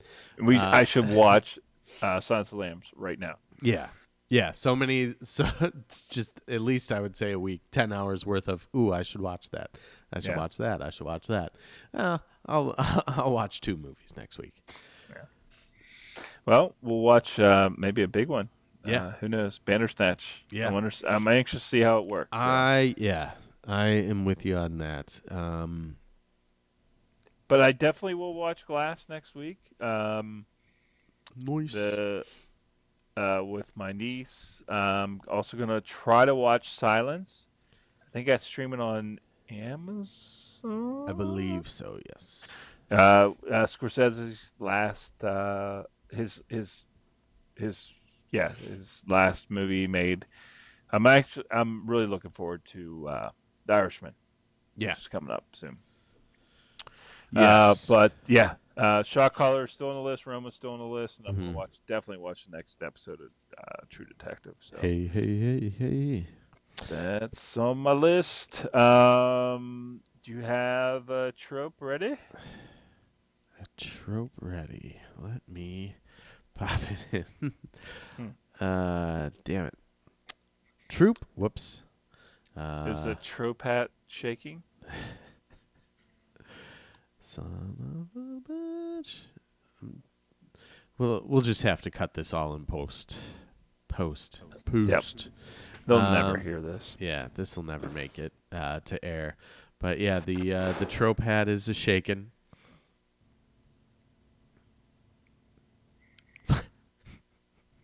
I like it already. Safe word. Safe word? Safe word, yeah. What are some examples? Sometimes a word that really means no is needed, but the actual word no isn't available for one reason or another. A safe word can be aimed at the person who interacts with you. Examples. What the hell? Examples in anime and manga. No. No, thank go you. with film. Eurotrip. I've never Combination of confusing and hard to... Oh, okay. Hot Rod. Rod chooses the word whiskey for his safe word when practicing for the big stunt at the end of the film. But can't say. Unfortunately, not only can he not pronounce the word correctly, but his crew is unable to help him anyways. That's true. Yeah. All right. Next week, already done. Yeah, that's pretty much it. This one's kind of funny. Elite Mooks. Elite Mooks. Oh, like guys that only that makes sense. Like guys that only have like you figure are like what's his name?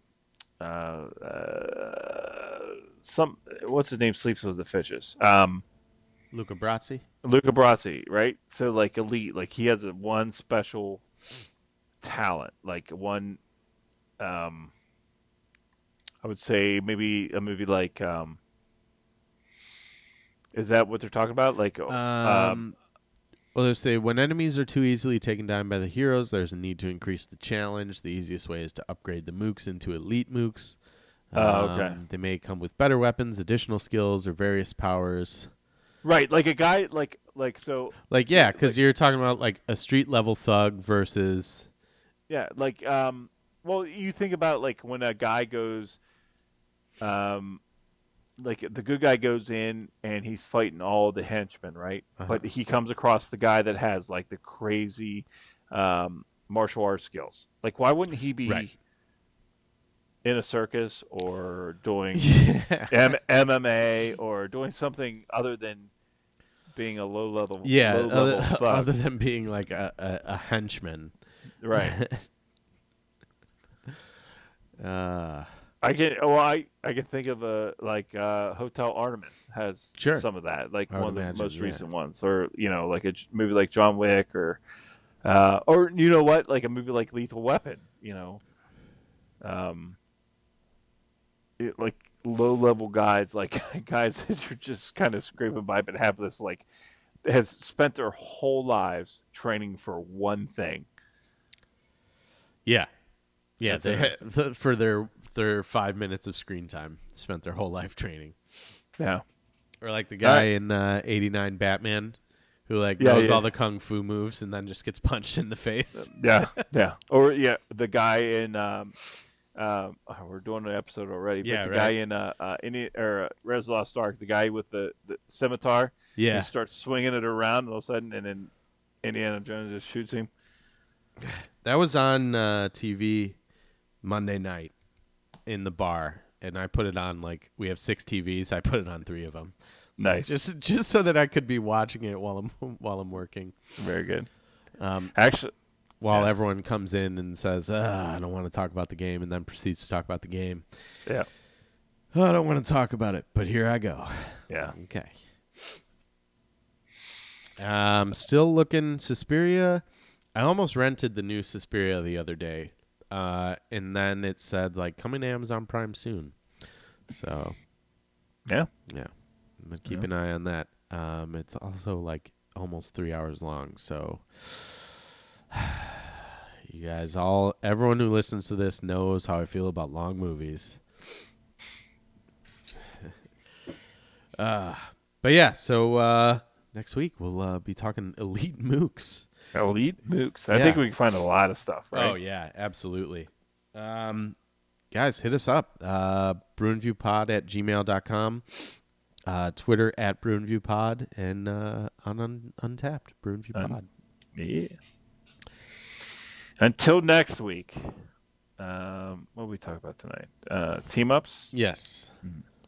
If you think you and I are bad together, what if it was Jim and Matt together? Wait, what? Yeah! I ain't mad. I don't want to sound mad. I feel marvelous. D-block, double R.